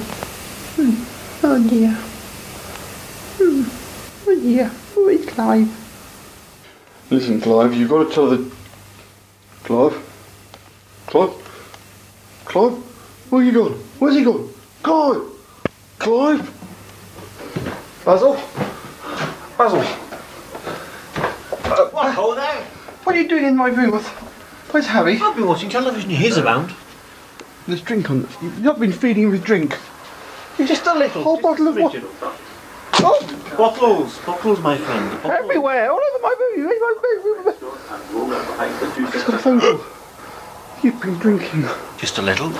Well, I've just had a phone call from Backhoff saying about Lisa. Your precious Lisa, she's in trouble. The swine. He's going to do something to her. I don't know what he's going to do. She's in terrible danger. I'll do something to him. We'll be off. Well, be off then. Well, I can't come. Come on. No. Why not? No, I've got other things to do. The game is afoot. No, not now. Listen, where is Harry? What have you done with him? Lisa's your problem. I don't know. He was around a while ago. Lisa, it's your You mean you're turning down an adventure? I'm not turning it down, but not at this time of night. Oh, pish and tosh. Come on. No, listen. Where is Harry? Harry, you all right? What's he been doing to you? Been working on your problem. I've been molested severely, but it was consensual. Yeah, and I enjoyed it. I've saved you from this person, and now you're having a drink with him. Yeah, I know, but you know... I don't understand you at all, Harry. But he bought a longer chain. Listen, this is quite out of order. Lisa is your problem. You deal with her. Just deal with her yourself. You're trying to suggest that your friendship means nothing now? I'm trying to suggest that Lisa is your problem. We've been looking after her for years, and now she's your problem. Backhoff is your problem. I'll tell you, Backhoff is your problem. Yeah, well, I wash my hands of both of you. He's your adversary. I wash my hands of all of you. Yeah, best to wash your hands. Both of you. It's godliness. Yeah, absolutely. Tell me, it's next to impossible. Yeah. Quickly. Listen, Clive, they'll be looking for you outside. I opened the window and I slipped out and I slipped back in again. Yeah, out there in the garden as I look. Listen, Clive, I don't care what they make you say. You don't tell them, alright? Remember, you promised to stand by me. All that stuff they were saying about having evidence, it's bollocks, mate, alright? You know who to trust. It's me. I'm doing this for a reason. You've got to stick by me. We're all up shit creek. Do you understand? Clive? Oh dear. Gone a little bit quiet, have we? Well, now you won't be able to say anything. Must have damaged him as I brought him through the window. Still, If he can't speak, he can't do any damage. Well, you may as well stay there, mate. Harry, who was paid you to do this? You stop it. Who was paid? He's no. Oh my! It's no. He's like he's a secretary thingy. He's like he's. No, we don't want to know about this. Listen, you sort it out. Us? Teach him a lesson. Some. Do you think this could be the control? There's no laughing matter. It was for us. What? Him taking his clothes off? Were you found that funny? No, what came later was hilarious. Yeah, well, that was later. That was later. This is now. Well, I thought you were going off to save Lisa. I am. I want to watch this first. Oh, blimey. So Well, father I'm you are. as concerned as you can be. She can look after herself. Back off with... I wouldn't use your time. I'd just like to say that you're the most likely candidate since you hold those shares. Therefore, you would be able to... Absolutely, you fiend. What? No, I didn't. No, nothing to do with me. Let's watch the bit where he's tied up. I regret letting him out now. Very well, we shall, Hugh Hefner hasn't found shares in this, has he? Yes.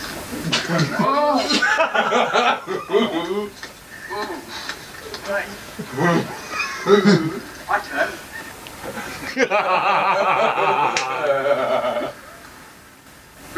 Wait, hold on.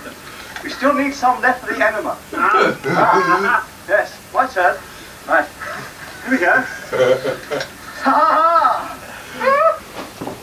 Morning. Hi. Listen.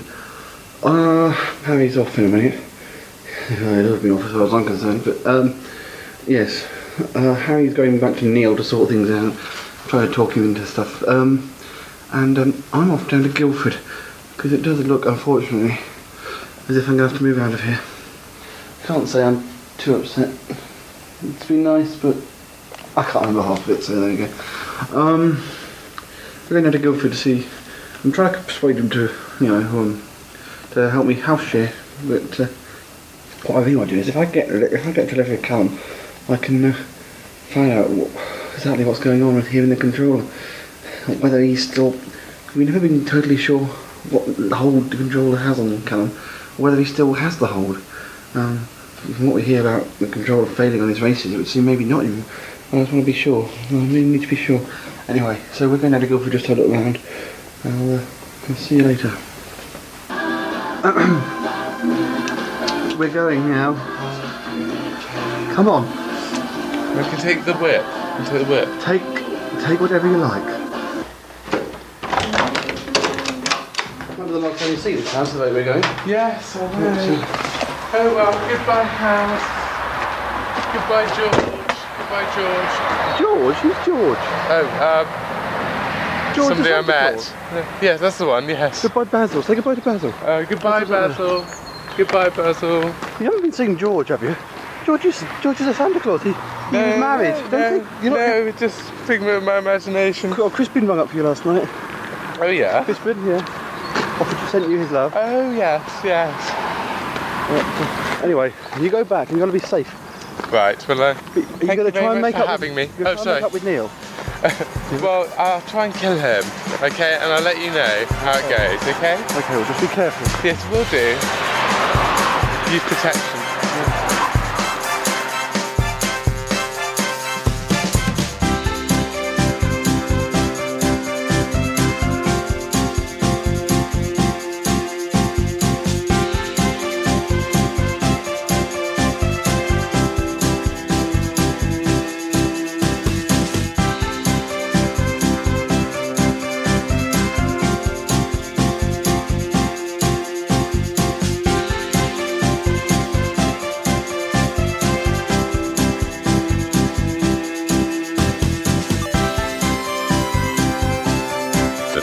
Listeners, it's Cuthbert here again. You have just been listening to a clip from some episodes of Sutton Park from mid-February 1998. We hope you enjoyed it. Coming up next, we have a big chat with Martin Holmes about all manner of things, and then we'll be talking with Harry and also with Mrs. Chandler before we conclude this edition. I had better stop chatting, there's a lot more coming up. Enjoy! Exclamation.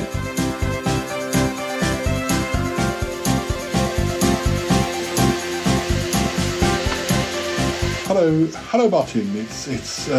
It's me. I'm just recording a bit of a diary episode. A diary. Oh dear me, dear diary. How are you? I'm very well. I'm fine. Thank you very much. Nothing much happening with me. I know a diary. Yes. Well, except for my 1990 diary, where all sorts of things were happening. Mine just have tumbleweed blowing through them. I have the clearest. I have beautifully pristine diaries for year after year after year with nothing in them whatsoever. I use them as sketchbooks now. They get lines and numbers on the pictures, but it doesn't really matter. Yeah, I did used to buy diaries and often never touch them, but I have found this one from 1990 where there's a bit more going on. But I'm visiting my parents and not really doing that much other than podcasting and recording. So I've been talking to a lot of people, and I've seen Nick and you and I have just been recording an episode we can't discuss, but for visual and sound. But, that old thing, yes. No, sorry, no one will have heard of that, Paul. Don't worry about it. No cats, no bags. You were out walking this morning, were you? I was indeed. My mate Sandy, who records with me as well. We try since I've been on Life's Scrap Ape. I've been on the old Scrap Ape of life. We've been sort of doing a 2/3 of the last of the summer wine. We're kind of the last of the carafe of wine, I suppose. Really, not quite the full bottle. But the two of us, he has made a point since I've been at a loose end quite often of making sure I get out of the house mostly once a week. Obviously, we do miss the odd week, but he has been dragging me out to I say the flesh pots of Stockport. No, that's not strictly true. To various walks, onto various walks, and yes, today we did a local one from my house. Which took us through up Lantern Pike, which is the hill which is at the back of my house, which theoretically when I moved here it was 35 minutes from my back door to the top, although as we discovered today we're both getting on a bit now because it's 20 years since I actually tried that walk. It's now 45 minutes to the top of the hill, and a lot of gasping and pausing for breath. But and then because it's so long since I did it, I came down the wrong path on the other side. We ran into two lovely old ladies who were lost, and we gave them some directions, which was really ridiculous because we were lost at the time as well. But but we sort of thought, well, we'll never see them again. And if we had run into them again, we sort of had this horrible vision of these two old ladies coming. They're the ones who sent us on that wrong. So we ended up. And then we ended because the whole purpose of these walks, as ever, is to go to a cafe. So we did. We ended up in a cafe. Had a very nice sandwich, cup of coffee, a piece of cake, and I was back just in time to record with your good self. So yes, that was my morning today. I remember when I did my big walk with a friend of mine down Office Dyke with. The only time I ever camped and actually sort of had the equipment and camping, tenting, the horror. I remember my friend saying, "Well, you don't really want to, you need to travel light," and he was trying to encourage me not to take my video camera. This was in the early days of Sutton Park. Well, the batteries were the size of two enormous carrier bags, weren't they, in those days? Well, it wasn't too bad, but it wasn't really. I was just sort of within the sort of era where they were quite mobile. The cameras, they weren't the big ones, but I was kind of like, it would have been a shame not to have done all that and not taken it, and now I've still got it 30 years later. Memories are made of this on videotape, although you are getting them all converted.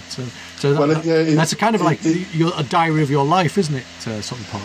My fictional life. Yeah. I don't know. I think the two have started to merge. Oh yeah. Well, it happened that when I was doing.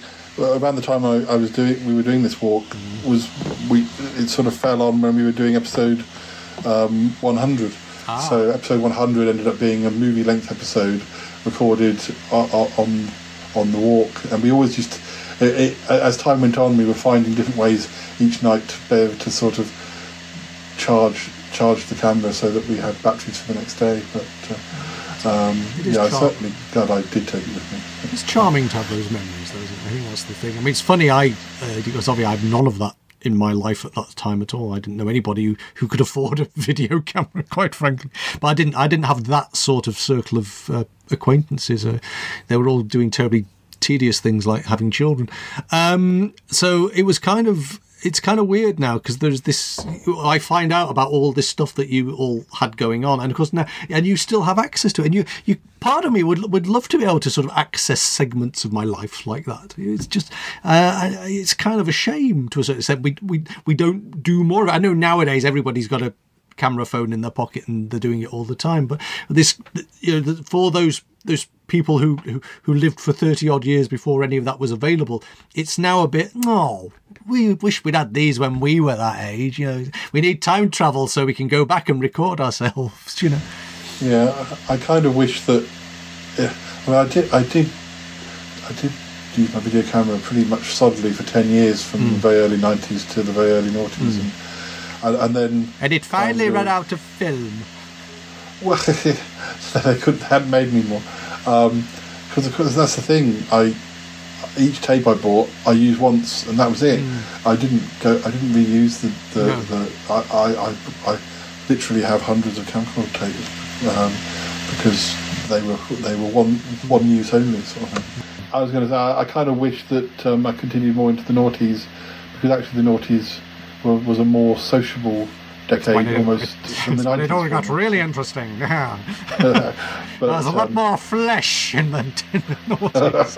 In the noughties, yes, you'd be making a fortune on YouTube now. And I did more writing in that decade, but there's less. There are still, because I suppose we did enter the sort of digital photography era, so there is quite a lot of photos. Do you find your writing? I know you did poetry, but I know you also wrote scripts and stuff. But I mean, was Sutton Park scripted a lot, or did you just write scenarios for that and hope for the best? I often didn't do. I don't think there was anything that was scripted for Sutton Park. I might be wrong. There might be. Well, I just know you've had script books out, haven't you? So I just assumed there was a certain amount of scripting that you were doing there. Yeah, I've done script books, but they weren't really Sutton Park related. Right. Other series I've done since. But I mean, you could still construct a script book if you had the time. You could go and pick some episodes and turn it into a script. But having come from an ad-lib source originally, an improvised source, but.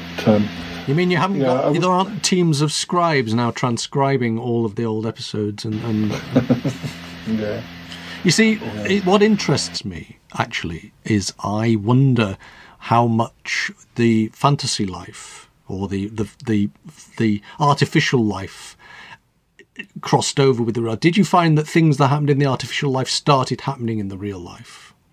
See, I was editing. I've been editing your book. Which I know is probably not necessarily something, but and I suddenly noticed certain things that I'm sure you've talked about cropping up in the dialogue, and I'm thinking, hold on a minute. It's quite possible that I might have sort of put little in jokes. It's just really weird, because I'm thinking, I'm sure I've had this conversation with him, and it's in this, and this was written. This was definitely written before 2020. So well, also because the book that we're talking about, Nick and I have talked about this on the show as it was coming together at different stages. But the idea was going back to some of the stuff we'd done in the 90s, where we wrote alternate chapters, and this is what the book that you're looking at is. It was done like that. Unfortunately, it kind of got. It took longer than perhaps we intended, and it got to the stage where I think I felt like I was doing the bridging episodes, or I was doing character episodes, and but the actual storyline was coming more from Nick's ideas. It got to the point where we were near the end, and I was kind of like, I really don't. I feel like Nick has an idea for how this ends, right? And I don't know how I'd end this. And although Nick said, well, actually, no, I kind of didn't, but for sure. But I still felt he was more in control, so I let him do 2 episodes in a row to finish it off. But I did an episode that was set in at a hospital radio station, and I think I probably mentioned podcasting quite a lot. So I was bringing in things that I. It's what writers do, isn't it? To a certain extent. I was just intrigued because when you said about diaries and stuff, I did wonder how much of this was literally plucked from the headlines of your life, or whether some of these things that you were writing about then came to pass later, and then you're very prescient, as a Mystic Paul. Oh, but it certainly happened in the day. Well, sort of. Nick was always very keen on bringing real life into Sutton Park, right. So he proposed to not the lady not Ali who he married, but another girlfriend he had who he was engaged to in the early 90s. Right. He proposed to her during an episode of Sutton Park. Last of the old romantics. So yes. So there were points where. Real life. We went from fantasy to it being very real life. We'd go to a Doctor Who convention, say, and I'd record bits of the guests on stage, but then I'd have some plot line going on in the background that only us lot knew about. Well, I'm sorry, but why is that not turned up on the Blu-ray collection? Well, I'm sure it will eventually. I'm not after double dip again, am I? It's those. I know it's those 4K. I'm dreading the 4K editions. I don't know. Okay, but anyway, I've been working on the episode I'm editing at the moment. Is an episode I recorded with Toppy and Nick. I was recording it at the other end of this episode. That is what we're recording for now. So it's all. I tell you, I can tell sometimes that these projects I get very focused on these projects when I'm working on them. So I have been editing this for the last couple of days now. Just as an exercise for me. Like I say, it may not be the finished product by any stretch, but it's a useful exercise for me to do and to have a large body of text that I didn't work on to work through, and I'm finding that very interesting. But the thing was, I remember I woke up very early this morning, and I knew that Nick's name began with N, but I could not, for the life of me, at 2:00 this morning, remember what his name was. I was thinking, is it a Neil? No, it's not Neil. I know, but I know it begins with N, and I could not get to the name Nick. It's very, very weird how that happens sometimes. So it does, but that's what I'm saying. It just invigilates my brain. So at 2:00 in the morning, I'm thinking about this edit, and yet obviously I can't even remember the names of the 2 people who wrote it. It's just so frustrating because. Used to be, it's just learning the new. They've changed everything so much that it's just like I think I've got a bit of I'm a bit blind to it because it's so different and it all seems so much more complicated than it used to be. And to get a book on Lulu and I know I'm not the only person who's had problems. No, because one of Nick's friends publishes some of Nick's writing under his. He's got an imprint that he uses. He uses. Has he got a nom de plume? Has he got a nom de plume? Well, it's Alan Hayes, and he's done books about Avengers, but he's done some of Nick's books, and he's put them out through Lulu, but with his own sort of publishing name attached, and he's got to the point where he's like I'm just stumped. I was releasing books quite regularly, and now I just, what have they done, sort of thing. So, whereas I suppose it's kind of, at least you're coming to it, and that's the only way you've ever known it. Yeah. So, I mean, but it's interesting because obviously I'm a bit out of the loop now with my design career.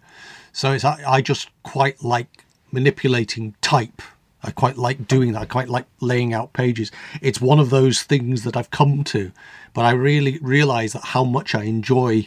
It's silly things. I tell you what, it's interesting. It's probably not interesting at all, so bear with me.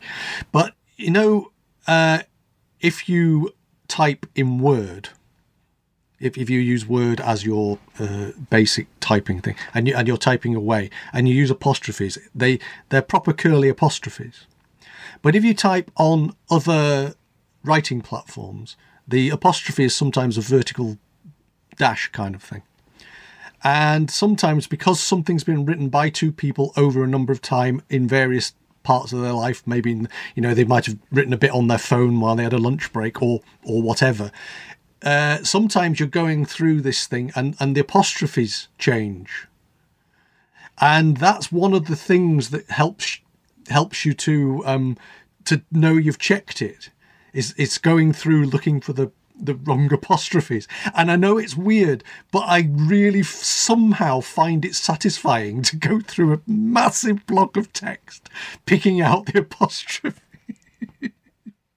So that's been fun. It's really weird because on some level, I mean, I have to do a minor plug for something that nobody wants. I did a book recently of my own essays of my own writings I did for around the archives, and that was a very large wodge of text. And I'm hoping that when the people who have decided they want it actually see it, they're not massively disappointed by it. But but that was interesting to go through and edit that. But to actually edit something that you haven't written yourself is also quite an interesting process. And I feel that as and when and if I end up, this may be one of those things that I end up trying to turn into some kind of income strand at some point. As and when I start, you have to be able to have done it, so it's actually a useful thing to have. To actually take that and say, oh, I can do that, is a lot easier when you can actually do it, if you see what I'm saying. You can say you can do it, and then someone sends you a file and you sit there and go, what the... Whereas if you've actually said, yeah, I've done that one, I know I am actually capable of it, that means a lot. I know that I'm also a little bit bloody minded in that, but when I decided to do script books, but I mean them to be read rather than performed, I also thought, well, I'm not going to do them like you'd see a script if you were performing, because a lot of... Oh, you'll hate everything I've done then. You'll hate absolutely everything I've done. That's fine. I don't mind that, because I'm doing it as an exercise for me. But well, no, it's fine. But that's the reason I didn't do it, is because I thought a lot of the white space you get in scripts is because people are writing marks in the yeah. But it's like people with doing my poetry books and having them full of photos and not a bit of white space and people, then they're meeting other poets who are kind of like, oh, what's this thing? What's this 300-page poetry book with lots of photos? And we don't understand. Can I compute? This is not what I... Oh yes, the poetry pamphlet, no more than 60 pages. No, and I'm like, no, I don't want to do that, because I wouldn't buy a book. I want to do a book, damn it! I want to do a book, proper book. I want to buy a book with photos. I want to throw it down on the desk and have the desk wobble. I want it to half shake. Half of the book is almost a diary of the writing of the book you've got in your hands, plus a fact file for each poem as to where I was when I wrote it, how long it took, what dates were, because if I don't write it down, then I won't remember if someone ever asked me. But I think the interesting thing for me has been the discovery that Word, specifically Word, is an absolute beast for page breaks, and if you want, like me, I am someone, I like my paragraphs to have a space after them, and Word really doesn't like that. Yeah, I think you kind of over the years I wrote my Mouse of Commons novels. I think I came up with the style I liked, but it wasn't necessarily the way that it would have been done if it had been done professionally. But indeed, but you can get very sort of and things like having just one word that drops over into the next line. I would actually rewrite a paragraph just to get rid of that. get rid of that, which I think this is actually kind of ridiculous that you're actually changing I absolutely the paragraph understand. because it looks nicer on the page than if it was. Typography is an interesting skill because it's very much one of those skills that people don't really see. To a lot of people, a page is a page is a page, and they don't really understand that there's a lot more to making it look like it's a proper thing almost, and that can be it's quite difficult to explain to people. There's a lot of I've been getting quite frustrated recently. There's a lot of adverts running at the moment for computers which basically imply that design is just anybody can do it. And I like to think that design, for me, is a skill set, and it actually is a way of being able to do things where they feel right and wrong and everything like that. And I know there are no rights, there are no wrongs, but to a certain extent, I feel that designers are skilled people, and the world at the moment seems to be thinking they aren't. And that is difficult for me because fundamentally I'm a designer. Well, it's like the free software that used to come on, like Windows computers, to edit your videos together. They've obviously decided, and when I was doing my poetry videos, it was the perfect level of it wasn't too difficult. It was all quite simple, but it had a nice result. Yeah. To the point where my boss at the time, they were doing a video for the college. Yeah. And somebody went off and took 6 months to do it, and it still didn't look good. No. And then she looked at one of my videos, which I knocked up over a couple of evenings on Windows Movie Maker, and she was like, "Well, this is what we want. It's the sort of thing you're doing." I'm like, "Well, it's really easy." But then, unfortunately, they went and they kept tweaking at it, and they kept tweaking at it to the point it no longer exists. Yeah. And the last thing I looked at when my most recent Windows computer came, it's almost like they've really dumbed down to the point where they're kind of, somebody might want to make a little slideshow of some photographs. The idea that somebody might want to put a little movie together is like, I'm not even going to bother with that because our users are all idiots and they never do anything quite as complicated. Well, this is it. I mean, instinct is an important part of design. You know when something looks right, and I think that can't really be taught. I think it is instinctive, but I think there's an awful lot of this kind of sense that anybody can do anything, which is strictly true. But you can write. But can you write well? I mean, I always talk about what I do, and then there's real writers, because I have absolutely no self-confidence whatsoever from that point of view. But I do think there's an awful lot of very average stuff. I mean, we are a very consumer based society when it comes to creative stuff. We like to consume it. We like the film to be made. We like the TV show to be made. We like the podcast to be made.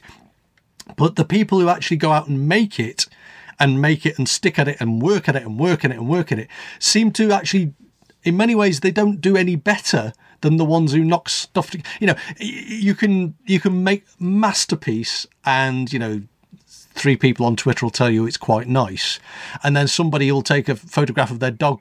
Sorry, they'll take a video of their dog farting, and and you think this is the society we're in. But also, it's a very passive thing. I mean, lots of people play computer. I don't play computer games, but lots of people play computer games.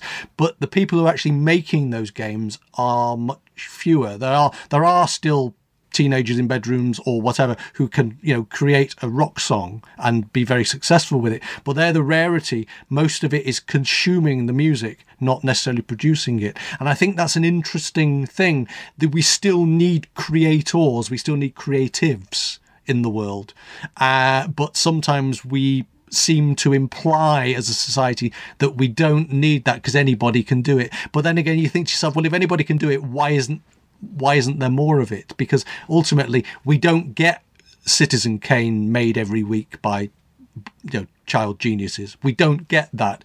It's implied that we all should be able to, but when it comes to the crunch, very few people go out and actually do it. I mean, yourself with you've spent 30 years doing your videos and your podcasts and everything like that, but that is the exception. It's not the rule. There are lots of podcasts in the world. There are lots of people making video casts and everything like that. Most of them are trying to find an easy stepping stone to wealth and riches, but the ones who are actually doing it for the passion of it, for the love of it, and genuinely producing a good product are much rarer. God, that was a rant. Sorry, wasn't it? And also the more famous the podcaster, or if it's a podcast by a famous person, all they're doing is sitting down having a chat with one of their mates, and then the rest of it's being edited by, or it's being sponsored by this company, and 16 different people are editing it, or it's not the same as like, you have to do with Vision on Sound, decide what you've got to do a show, it needs to be an hour, you've got to find a guest, you've got to edit it all together, and you've done everything. And the same with me or Toppy. This is it. I mean, the sort of microcasting and the kind of podcasting sort of underground, as it were, because I do think of us as the podcasting underground to a certain extent. We're not ever going to get 5 million listeners. We know that, but that isn't the reason for doing it. It's never been the reason for doing it. I mean, okay, it's nice if one of your shows, makes a breakthrough and does get sort of a bit more noticeable, or someone sort of does manage to make that leap, but it's very, very rare, and that's not the purpose behind doing it at all. The purpose behind certainly what brought me into this, or podcasting generally, was Andrew and Lisa asking me if I wanted to do something for Around the Archives, and all that came from that, from my point of view, came from that one simple request. But those things are always going to be niche, but they're done through love. They're not done through cynical marketing. They're done because that's what we like doing. But then even nearly 6 years down the line, like in April this year, I suddenly had 4 times more downloads than and I don't know why that month. What was it? Something that I tweeted and someone got retweeted, or appeared in some sort of podcasting tweet that I never saw? Well, you can be pretty sure they're listening, so whoever they were can tell you. Well, thank you, whoever it was the people who downloaded lots of episodes in April. That's it. But that's the thing. I mean, the problem is it's a very one-way system. You actually, I do. Well, I mean, I know it's not a live radio show, but I do a radio. You get so little feedback. You don't know in the end a lot of the time. I mean, I talk to you, you talk to me, we talk to Warren, we talk to Andrew and Lisa, and Andy and all that. We talk to each other, but it's very difficult to work out in the great scheme of things whether what you're doing is actually something that people enjoy fundamentally. But that's also when the shy part of the Shy Yeti emerges, because I was talking to Toby the other day, and he was saying, "Oh, so and so might be a really good person to talk to, and it would really fit well on your show in a way that our formats don't really allow you to talk quite like that." And I'm kind of like, "Oh, but it's somebody I don't know," or some, and I've still got, because I've got enough people that I talk to, and I think when I started the podcast, I was a bit up for kind of. Well, I did talk to a lot of podcasters on 548 who I'd never spoken to before, but I guess I felt I knew them a bit from listening to their shows. But they were still sort of strangers, really, as far as me actually talking to them. But then I got to the stage where I had so many people that I could record with who are either knowing you in real life, or you get maybe the first time I recorded with you, I was a bit nervous because I hadn't talked to you. But now it's like just we've never met in person, but we've talked hundreds of times, and now I wouldn't even think about being nervous. No, well, that's how it works, isn't it? But I mean, imposter syndrome is still, I mean, I've had a couple of people who are slightly higher profile on the radio show, but even then, I'm much more nervous about asking them back than, because I feel that they're far too highfalutin, and they've got much more important things to do than talk to little old me on my tiny little radio show. But that's the thing. Actually, you fall back on what works, because actually the interesting thing about this, and I genuinely am interested about this, is that you can simply talk to people, and yet some people you're constantly looking at the clock to see whether you're even going to get to the time, and others you look at it and go, God, where did that hour go? And it's amazing how different some people don't like to, they'll talk your arm off if you're sitting with them in a cafe or something. But you stick a microphone in front of them, and it terrifies them. It's a very subtle art, I think. And there's also a few people who I think who would have quite interesting things to say, and they're kind of like, oh no, I wouldn't have anything to say, or I don't like being recorded. And you think, and they just kind of knock it on the head, and you think, not even once, not even give it a go, see if you like it. I've had the people that I've approached who've just said, "Oh, I don't think I'd want to do that," or don't get back to you at all. It's very hard because, I know that it's certainly I quite like the format I've got at the moment, but I do cycle through the same guests. And I like that. I feel that keeps it fresh, but also, it's a team. It's a team effort, and I quite like that. It's just that every so often you think, oh gosh, does the listener find that as interesting as I do? I'm lucky that I get to, like my show, Toppy's show. I don't think there are that many shows. They dovetail like well, don't they? That's the thing. They dovetail well. Yeah, they go well together. But and it's kind of really good that we met and can now cross over and because we speak similar language, although we both do things differently. Even though our shows have similarities, they also have differences. I think it's interesting because ultimately you started doing your show because of what you heard other people do. People started doing their shows because of what you do.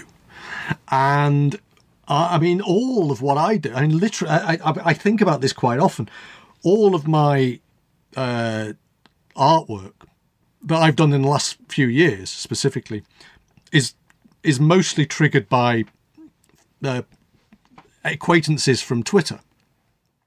Most of my writing work has come from the same source, but also everything really in terms of podcasting comes from the fact that Andrew and Lisa sent me a tweet and said, would you like to do something for our show? And if that hadn't happened, none of this would have happened. Literally none of it, because I would not have found another route to that. And that kind of frightens me on some level, because this is what I do now. It's the massively, wonderfully overworked and underpaid, well, not at all paid process, but it's what I do now. And I feel that when that happened in my life, which as I've not really talked about, but it was a bad period in my life. I'm not sure what I would be doing now if I hadn't done that. I don't know if I would have found these things to do by any other route, if you get my drift on that one. Talking to you, or talking where you're having a conversation, they're not as tiring as the episodes I've done. They're not really tiring at all. They're just like talking. And like this morning, I did an episode where. So I sort of aim to do about an hour when it's the improvisation episodes, and I'm pretty much the only person in the episode. That really does feel tiring when you've kept the whole thing going with conversations and storylines and plots. I have some emergency backup when I can't get a guest ideas, which I know I will have to write every single word for. They terrify me. It frightens me that a week will come along when I've got no guest and I've got a show at the end of the week. And I'm going to have to basically sit down and write an entire hour. Or suddenly you'll be your own guest. You'll invent a character. Well, I'm not quite sure our format would quite, I'm not sure about that. Quite fit that. But no, there is this. I feel there's this nail-biting terror of having the weekly radio show. People say to me, you've done 80 odd episodes on the bounce. When are you going to have a week off? And I think if I have a week off, I'll stop. I'll just stop, and I might never start again. And actually, it's that. I think it's that nail-biting terror of knowing there's another one to be done that actually motivates me to keep me going. Yeah, I'm not sure. I know you could never stop. The ideas pour out of you, but so the rest, we mere mortals. Well, but sometimes I do more than one episode a week, but I don't have any set. The only dates I have that I really need to is if I want to get an episode out around like a holiday, like a Valentine's Day or whatever. But to know you have to have one out, because there have been times where I've had like 10 days off because I've been away somewhere, or so there have been longer gaps between episodes. But to know you definitely have to have them all ready for next Sunday, or if you in advance. If you know you're going away, you need to get them. You have to have two in the bank. Absolutely. You've kind of got like I always feel a bit sort of. Oh, I need to get. Okay, so I can do 3 episodes, but then I need to give myself at least a week for this big episode that links with a particular holiday, and it starts to get a bit stressful. But you've got all that. You've got that every week. I'm not as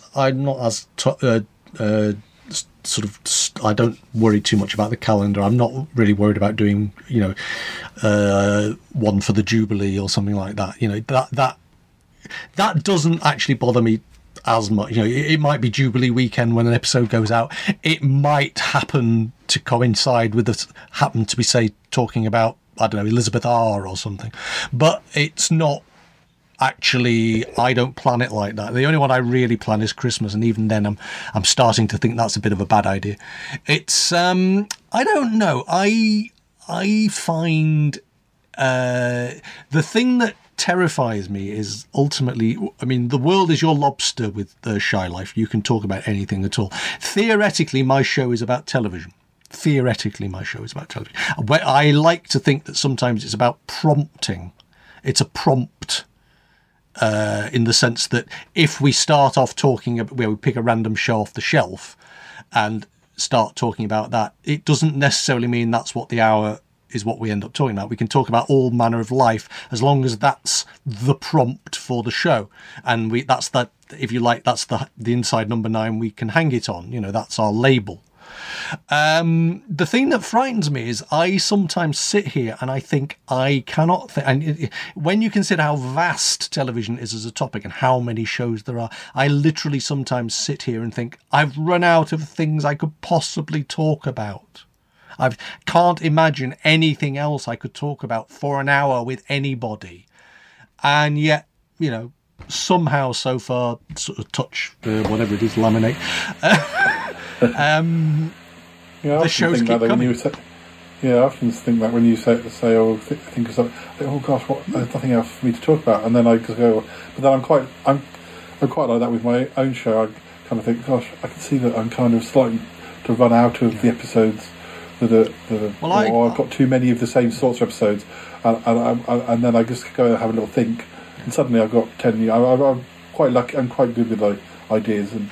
And I think you are probably as well. I think. I don't know. I think I'm quite intrigued to see where somebody takes it. But the thing about it is I've been interested in television since I was probably about 9 years old. I've never worked in it, but despite wanting to at times. But I can walk round my house and there are bookshelves, and I can literally I could hold out my hand, pick a book off the shelf, and that would probably prompt a show, or I could literally go over there and find out all the nonsense I've bought in some network sale and pick a DVD off the shelf and and say, would you like to talk about this show? And somebody would. It's just that the terror of not knowing that's automatic, if you like, that's the worry. But I mean, you know me, I can talk about bloody Quatermass till it comes out of my ears, and I probably will. And yeah, I mean, the weird thing about that is that I'm not a professional. I'm not somebody people seek out their opinions on. I can I have written things, but not for any professional publications, so I'm not an expert, but I'm just an enthusiast. But there is always something to talk about. I mean, we've talked on the show about shows that I would never have seen. We've talked on the show about shows that are much more recent than that 20th century thing, but I don't think that matters, because I think sometimes these shows have started in last century, sometimes they just haven't. But I don't really think that matters, because we're just talking about telly, and telly is something that it is I mean, I'm not saying everybody watches television, but everybody I know has got it a relationship with it. So there is always something else to talk about. Really. I think the interesting thing is that although I know Andrew and Lisa, and I've known them for years, and we talk on some shows. We talk about the shows that we know each other likes. I think the more we've done it, the more we realise how many shows that we all like that the other one hasn't ever heard of. Yeah. Or so we've all got our own little favourites that don't really fall into the usual. So I've got my sons and daughters, or my son, and because Toby likes stars, he likes the sky at night, and I was talking with Warren. He's he's very into his police stuff, but also quite new stuff which I've never even heard of. And we don't often talk about the new TV we watch. Well, it's not very archivey, is it? Yeah. But it's quite interesting to find all the dissimilarities we have, or we kind of think, if Toby likes it, then maybe it's worth looking at, even if it's not my usual sort of program. Telly's a peculiar beast, though, isn't it? Because the relationship we have with it is so various, and everybody does have an opinion on it. But we all grow up watching stuff, and sometimes we grow up in different eras. So there are the shows that people talk about now that I've never heard of. But I think it doesn't really matter. Ultimately, it's just it's common ground. And if someone starts talking about a mental health issue or something that happened to them, or decides to talk about a film or decides to talk about a radio show that they liked because of watching a TV show, that's fine. That's exactly what we're there for. We're not being Gogglebox. We're not going, oh, he's got funny ears. We're not doing any of that stuff. We're just talking about telly because we like it. And telly, like I say, when we were doing the A to Z, me and Andy, you find that certain shows, cult shows, for people who claim to like television, really only like a very narrow area of television. So they'll like a show like The Avengers. They might like a science fiction show or something like that, but they might not necessarily be interested if you're going off and talking about the Pallisers or Forsyth Saga, or the Fosdyke Saga as well. I mean, you might want to talk about that. Another dimension, that one. Well, yes, but when you do something that's a bit more classical or a bit more obscure, there isn't that same interest in it. And that's surprising me because basically for us, sort of telly is like this big sponge. It's just telly, and it's all interesting. And the way you join the dots is all very interesting. So I also find that I'm very stubborn, or whatever you want to call it. I could have a run up to a TV show and hit and go, oh no, I don't like it, and then 5 years later it might be my favourite show. Yeah. For those few months, I think it might be a bit of an OCD or magpie type thing or whatever that I don't even realise that I've got, except that there's a time that okay, so I for years I never watched Dad's Army, and then I had a few months where I was very keen on Dad's Army, and then I haven't really gone back to it since. But I did kind of, but that time was right, and I don't know what it was the trigger, but something was right. We can be quite emphatic. The people, telly fans, can be quite emphatic that they don't like something, full stop. And so actually you're probably unusual on that score. But,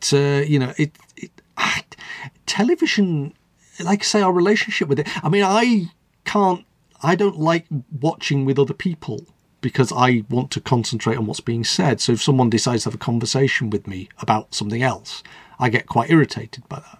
Unless it's something quite passive, like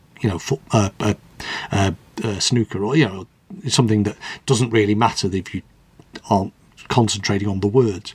But but a lot of people, they sit in front of the telly as a family and they're yattering away, and the telly's just on, and they're having a different relationship with the television than the archivist or the television fan is.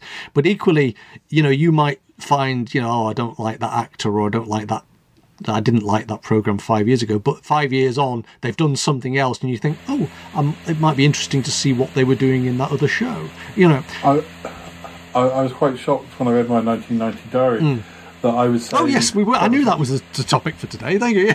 Well, no. But the weird thing was, in the diary, it was around the time when I first got Blake 7, right? And it was not from official releases, just from people recording it off Super Channel or something. And Nick would pass it to me. And in my diary, I say that I watched it, and then I kind of got my mum and dad and brother to sit and watch it as well. And I can't imagine kind of getting a DVD or a video and going, hey, come on, let's all go and watch this. But when I was 16, I was quite happy to do that. I wouldn't do that now, I don't think. It's odd. It's weird seeing how things have changed. But I guess we did watch a lot more things as a family. Things like Bergerac we watched as a family. Last Summer Wine we watched as a family. But again, you're probably at the very back end of that era when the households were a one-screen place, really. And that's a different relationship. People now are so used to going off and either watching on their phone, but back in the day, portables in different rooms or different tellies in different rooms. It's a different relationship we have with television than we did in the 70s, certainly in the 80s. The actual the world's relationship with it has changed, and so when people start to mess with it and start saying that they feel that it should reflect a different model, to a certain extent they've got a point, but the thing is they've actually missed the point as well, and somehow you've got to find the best of both worlds. And I don't think some of the people who are seeking to sort of deal with television at the moment are necessarily going to find that. Oh, I better let you go. Okay. It's been good chatting with you, and I'm not sure we talked much about diaries, but we went somewhere. Oh no, it was fun. It was this bit was from talking about whatever we wanted to talk about. I'll speak to you soon, and listeners, we might have a little bit more before the end of this episode. I'm not quite sure still got a couple more days before I go home, but anyway, I shall be back in a moment. Let's play some music. You take care. Hello, Harry. How are you? Hello. I'm fine, apart from having bronchitis. Yeah. Well, whilst I was at my parents', you were on holiday with bronchitis. Yes. Were you able to enjoy your holiday? Yeah, I had a good time. I was a little bit... I've been sort of like a little bit wiped out by it, but I was still able to... I mean, I really, really wanted to go because this was my first trip since the first international trip since the pandemic hit. So I was quite determined, to go to France. And I had a great time. It was a nice break away. It was very short. It was only about 4 days away, but it was nice. You pronounce it because I'm not sure. Yeah, so I was based in Rennes, and that was my base. But the main place that I wanted to go to was Mont Saint Michel. Yeah. So I got went. Yeah. Did you actually stay overnight there, or just for a day? So this is just my own crappy sort of planning and not really thinking things through. But the French SNCF trains get booked massively ahead of time, and my original idea was to be based in Rennes and literally just go for a day trip. But when I tried to book the trains, I found that I could only do it on consecutive days. So go out, but nothing in the evening coming back at all. So I got a train booked for the following day. Yeah. And that meant that I needed to stay over in Mont Saint Michel, but I managed to find a decent enough hotel in Mont Saint Michel. Actually, yeah, I spoke to my mum, but we weren't sure what sort of accommodation they were, because we went there, but literally 29 years ago, on a day trip from Jersey, I think, and it does appear in a relatively early episode of Sutton Park, but I still obviously I can remember shops and stuff, but I can't remember sort of accommodation other than maybe accommodation for locals or something. But yeah, no, they've got probably, I think, probably 2 or 3 hotels there, and of course they massively overcharge. But you're basically you're staying at a World Heritage site, so you're paying more than you would normally do for what you're getting. But it was shelter, and there was breakfast, and it was a nice enough place. I only asked because I saw your Facebook post about you looking around early in the morning. I thought, well, he must have stayed over because he couldn't have been there in the early morning 2 days exactly otherwise. No, so I got there.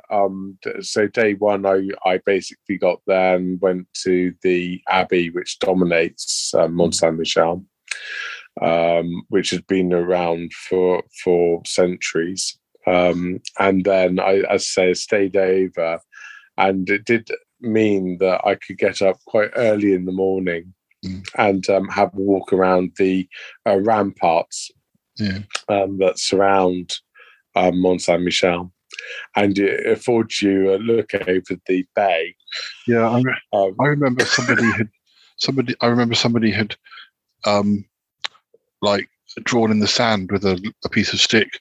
It must have been quite a big piece of stick for me to have better seen it so clearly, but I'm sure it was something. I have to go back to the Sutton Park clip, but I think they'd put in the sand like Birmingham, UK, which was rather ironic considering where Sutton Park was. So, there you go. Yeah, that tradition continues, but essentially, Mont Saint Michel is often covered, surrounded by water. Yeah. But of course, by low tide, it's basically a beach. Yeah. And in fact, that's the first thing that I did when I got there. I didn't go to the abbey. I just actually had a wander around Mont Saint Michel because the tide was out. And sure enough, people were writing all sorts of messages. In fact, when I woke up the next day and had a walk around the ramparts and had a little look down, someone had written Ukraine in the sand, in obviously big enough letters for me to be able to view it from high above. So that tradition carries on. Having just watched the new version of Scream, I pictured you looking out the window, and on the beach it says, "What's your favourite scary movie?" And the whole conversation takes place on the sand. I don't know why. That's just my own. Yeah, there was lots of it. There's telephone numbers put on the sand. I don't know what that's for. They had messages of support for Ukraine. That tradition still very strong. Have you ever been to St Michael's Mount down in Penzance? No, but I have heard of that. It's there's some sort of connection, isn't there? Between the two. It's much smaller, but ever since I went to Mont Saint Michel in 1993, I wanted to go to St Michael's Mount, and I finally did in 20. The years have gone a bit funny, haven't they? 2019, I think it might have been the last year before the pandemic of holidays. So I did finally, and I was, even though my health for walking and stuff hasn't been so good, I did make it to the top. And fantastic! So I did finally do it, but it took 27 years or something for me to finally get. Now I feel like I need to do this. So maybe that's the big follow up. Yeah, I can tell you a good place to stay. Okay. I'm not Trust Place in Penzance, but it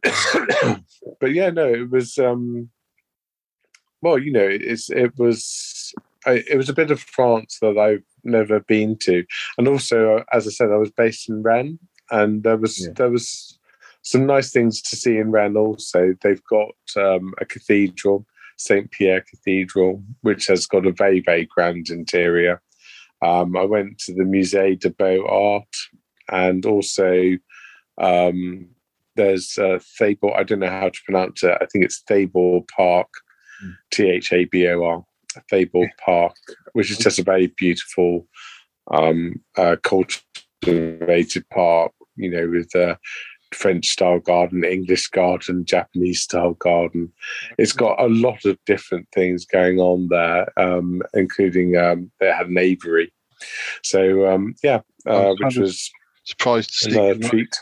So I think that was one of the first photos I saw on Facebook was you in the park or of the park, and yes, and that was only like before tea time, and I knowing that you had to travel from London and change at Paris, and I was surprised you weren't just knackered. I'm surprised you got out there. I know you didn't have much time. I was completely knackered. I was completely knackered, especially as slightly unwell from the cold and the bronchitis. But how did you find? I was kind of determined to make the most out of my trip. That's what I thought. How did you find Did you have to change stations when you got to Paris, or were you? Yes. So basically, it was a trip through to Gare du Nord, which of course is the normal Eurostar terminus. And then they've now, but basically to get to Rennes, you have to go to another bit of Paris called Montparnasse. And to get there, I took the metro number 4. And the Paris Underground have now got their own version of Oyster. And they've got something called a Navigo Easy card, Navigo Easy. And you just load it up. So I'd written out what I wanted just in case they didn't understand what I was asking for, because my French is very, very rusty indeed. But basically, I said something like a Navigo Easy avec de ticket. So I got 2 tickets basically loaded up on this Navigo Easy, and it allowed me to go to Montparnasse. And then, of course, when I came back from Rennes on my final day, I was able to do the reverse journey. Yeah, because Callum and I had all sorts of problems when we went to Marseille, just doing that hop across town, because I'm not sure if when we got there the machines there was only one machine working and there was a massive queue and or something. Yes, it's something really kind of slowed us. Well, if you ever plan to return to France, get a Navigo Easy card, because basically, if I ever go back to Paris now, I've retained the Navigo Easy card because it's like I say, it's like an Oyster card, and I can basically charge it up with some whatever tickets that I want. Hopefully, it'll be very much like an Oyster style experience. Yeah, like you had some nice food as well. Some, the food you were posting. Tasty. Looked tasty. Yes. I was able to suspend my noon dieting for the duration of the trip. I don't think I would have been able to cope otherwise, to be absolutely honest with you.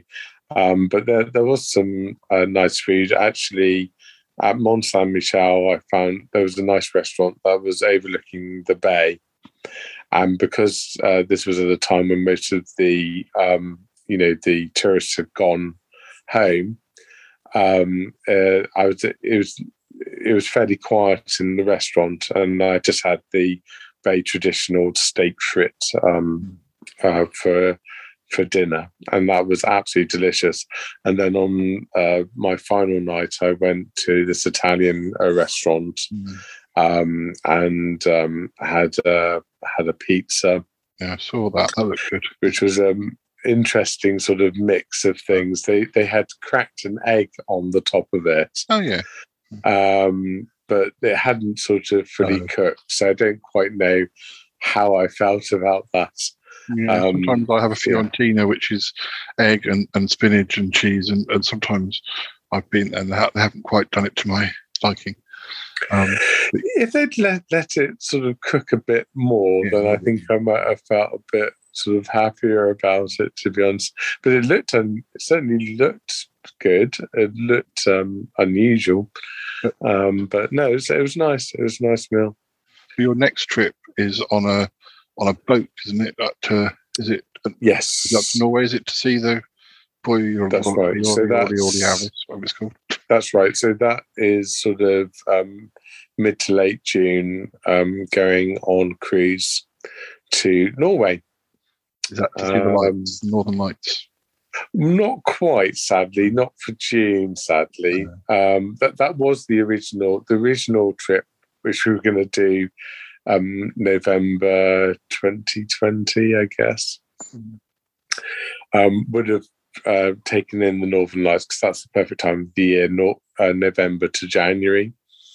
So that was the original plan. So this is more just about enjoying Norway and the fjords and the glacier and so on and so forth. So I hope there'll be plenty for us to do.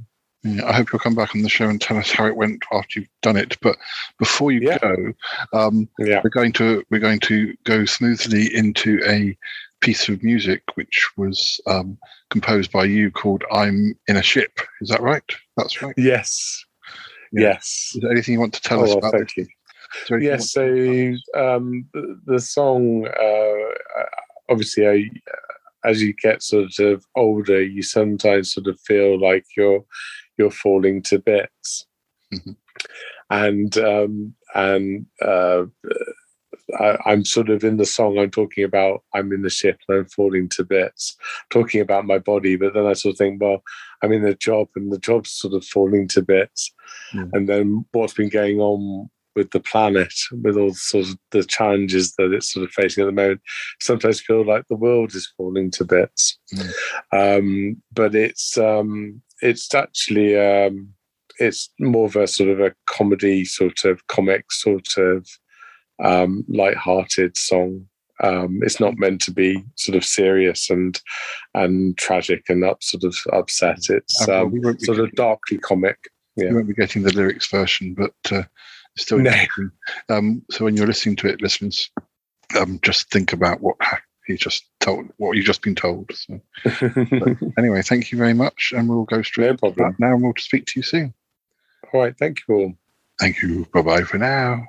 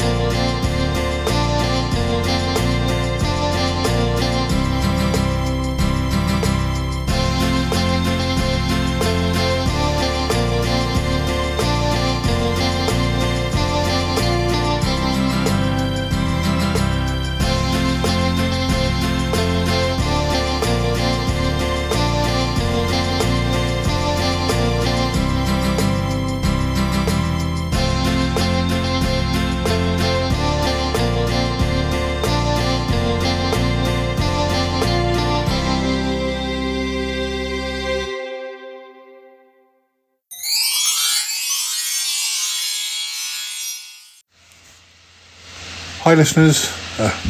That's nearly the end of our episode, I'm afraid. I hope you enjoyed that chat with Martin. It started off as a little chatter and ended up being a massive chat about TV and writing and all sorts of things. So, yes, we also recorded for Vision on Sound, of course. Last night after I spoke to Martin, I finished another episode of the podcast and released that. I'm working on the next one, which will probably be the last episode to go out in April, if I get a chance. So, and then I think this episode comes after that and will be the first episode of May. It may not be, but that's what I think it will be. But that's what I'm planning. So I think I'm going home tomorrow. I'm not 100% sure. I was possibly going to pop in and spend an evening with Milo and Cromitty, but I don't know. I don't know if that can be arranged. It's very difficult. It's very difficult sometimes making plans. People don't like making plans until the last minute, and I like to kind of know what I'm doing at least 24 hours ahead if I can. Anyway, before we go, though, we're going to have a quick chat with my mum, because we've got some recording to do together this afternoon for another episode. So yeah, we'll say hello to her and then we'll say goodbye, I think, and then I'll probably record something on the way home, on the train home or something, if that's what I've definitely done. I don't know. Anyway, thank you for joining us, but have a listen to this. Yeah, me and my mum having a chat about books and stuff, or at least about the recording we're going to do about talking about books and stuff, if that makes any sense. Have a listen.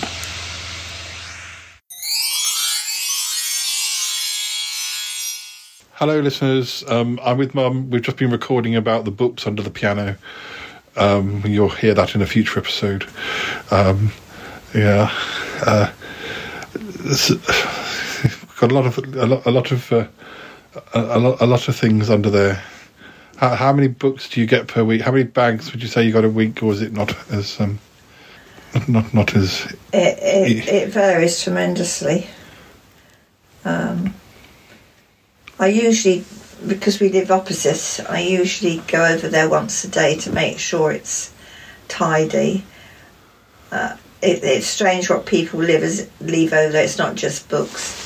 I should think over a year we've had about 14 absolutely new hanging baskets, empty hanging baskets.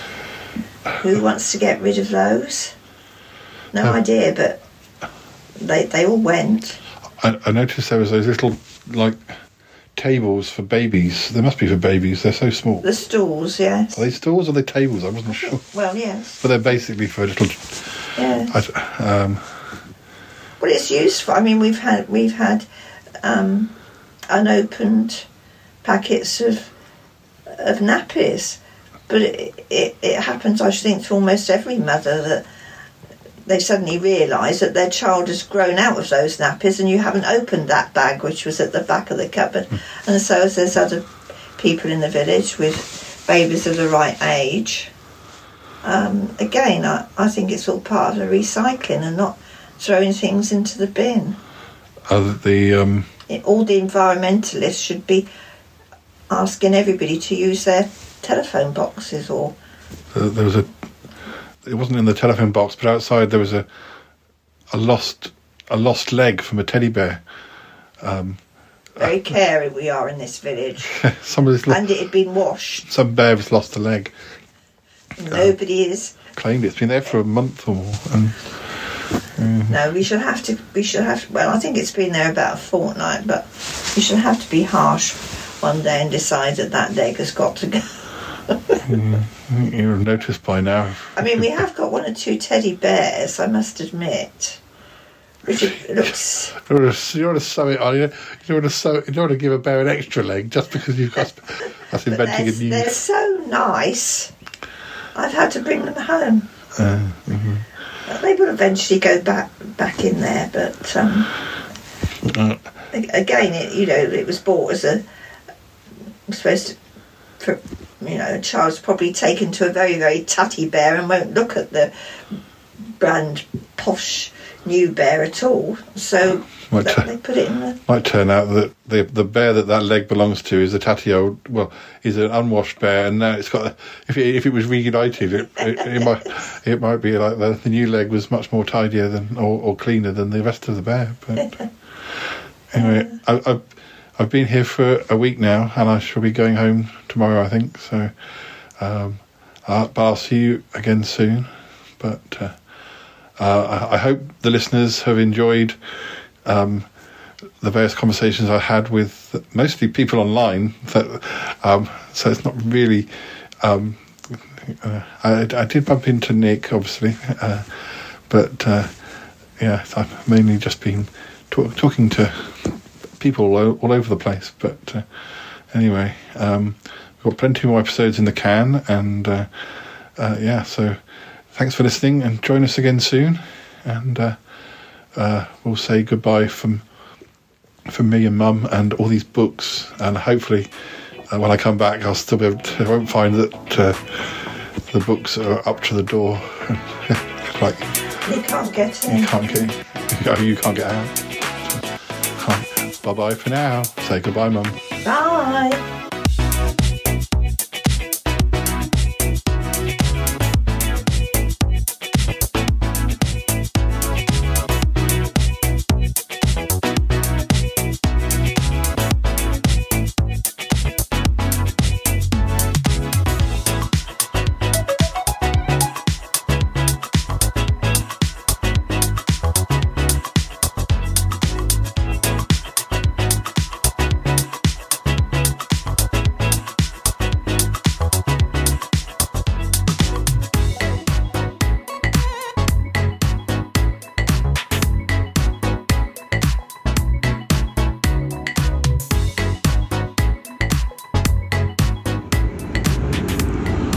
Hi listeners, it's me again. I thought you got rid of me.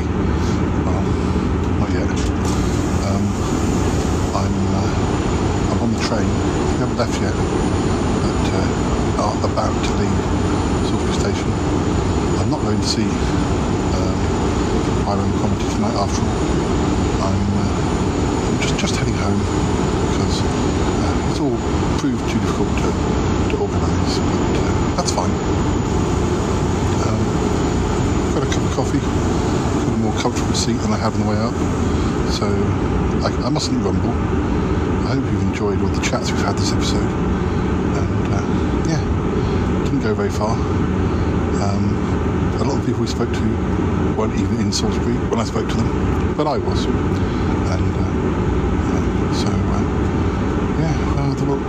we'll have more for you soon. There's a lot going on, a lot of mysteries to solve. Yes, but I won't spoil anything. I can hear the theme music coming, so I'll say goodbye for now. And I'll make a second report before the end of the episode, I promise. Yes, unless I'm still stuck on this train and I haven't got anywhere by then. Anyway, speak to you in a moment.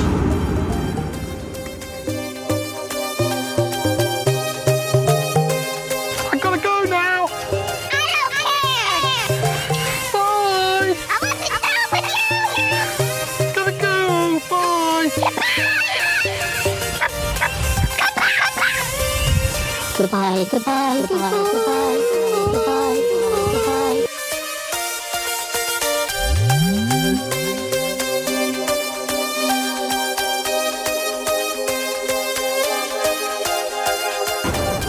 This show is part of the Pride 48 network.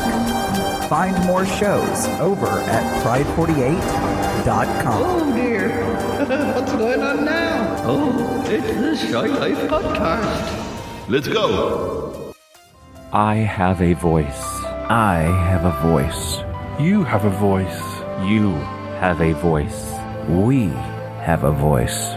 We have a voice. Unique voices in podcasting. UnivazPods.net.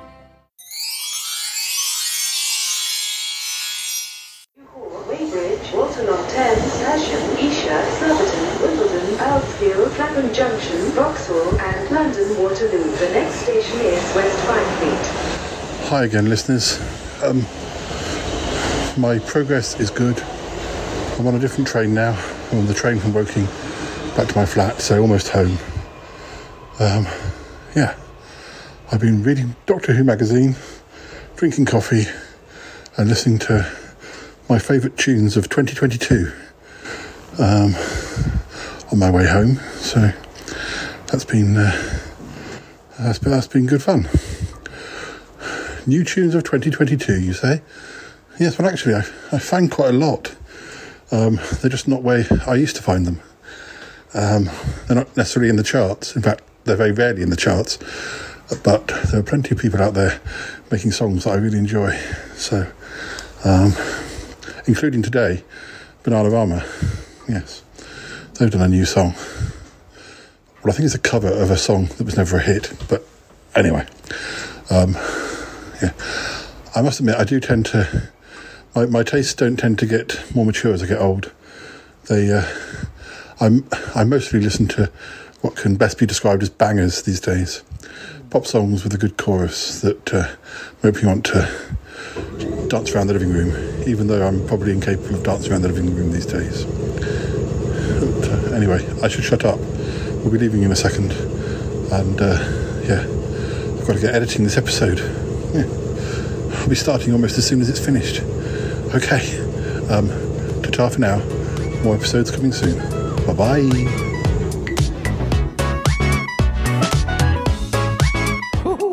That was a long one today, huh, folks? Glad you had a good holiday, by the way. Yeah, I'm glad that I did it. Yeah.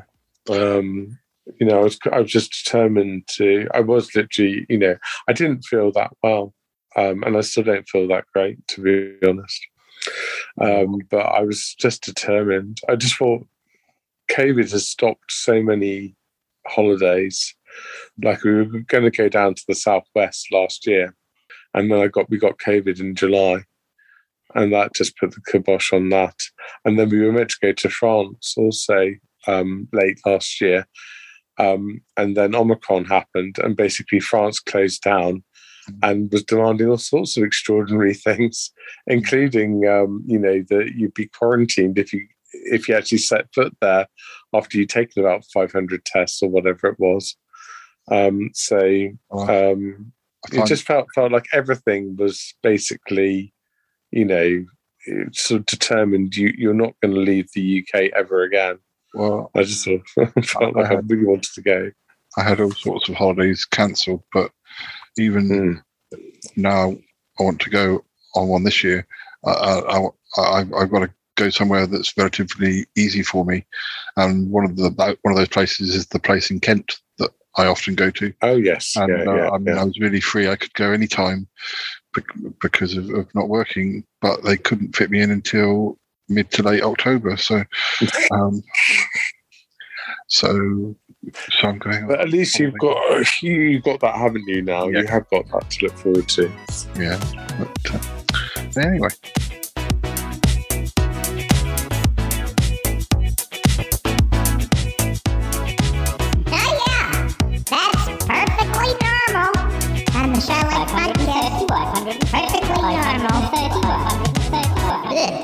I don't know, but sometimes this show is really weird.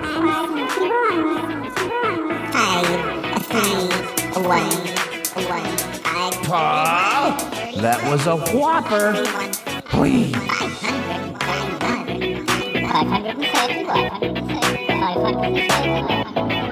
This is just the weirdest thing I've ever heard. God, is this show gonna end anytime soon?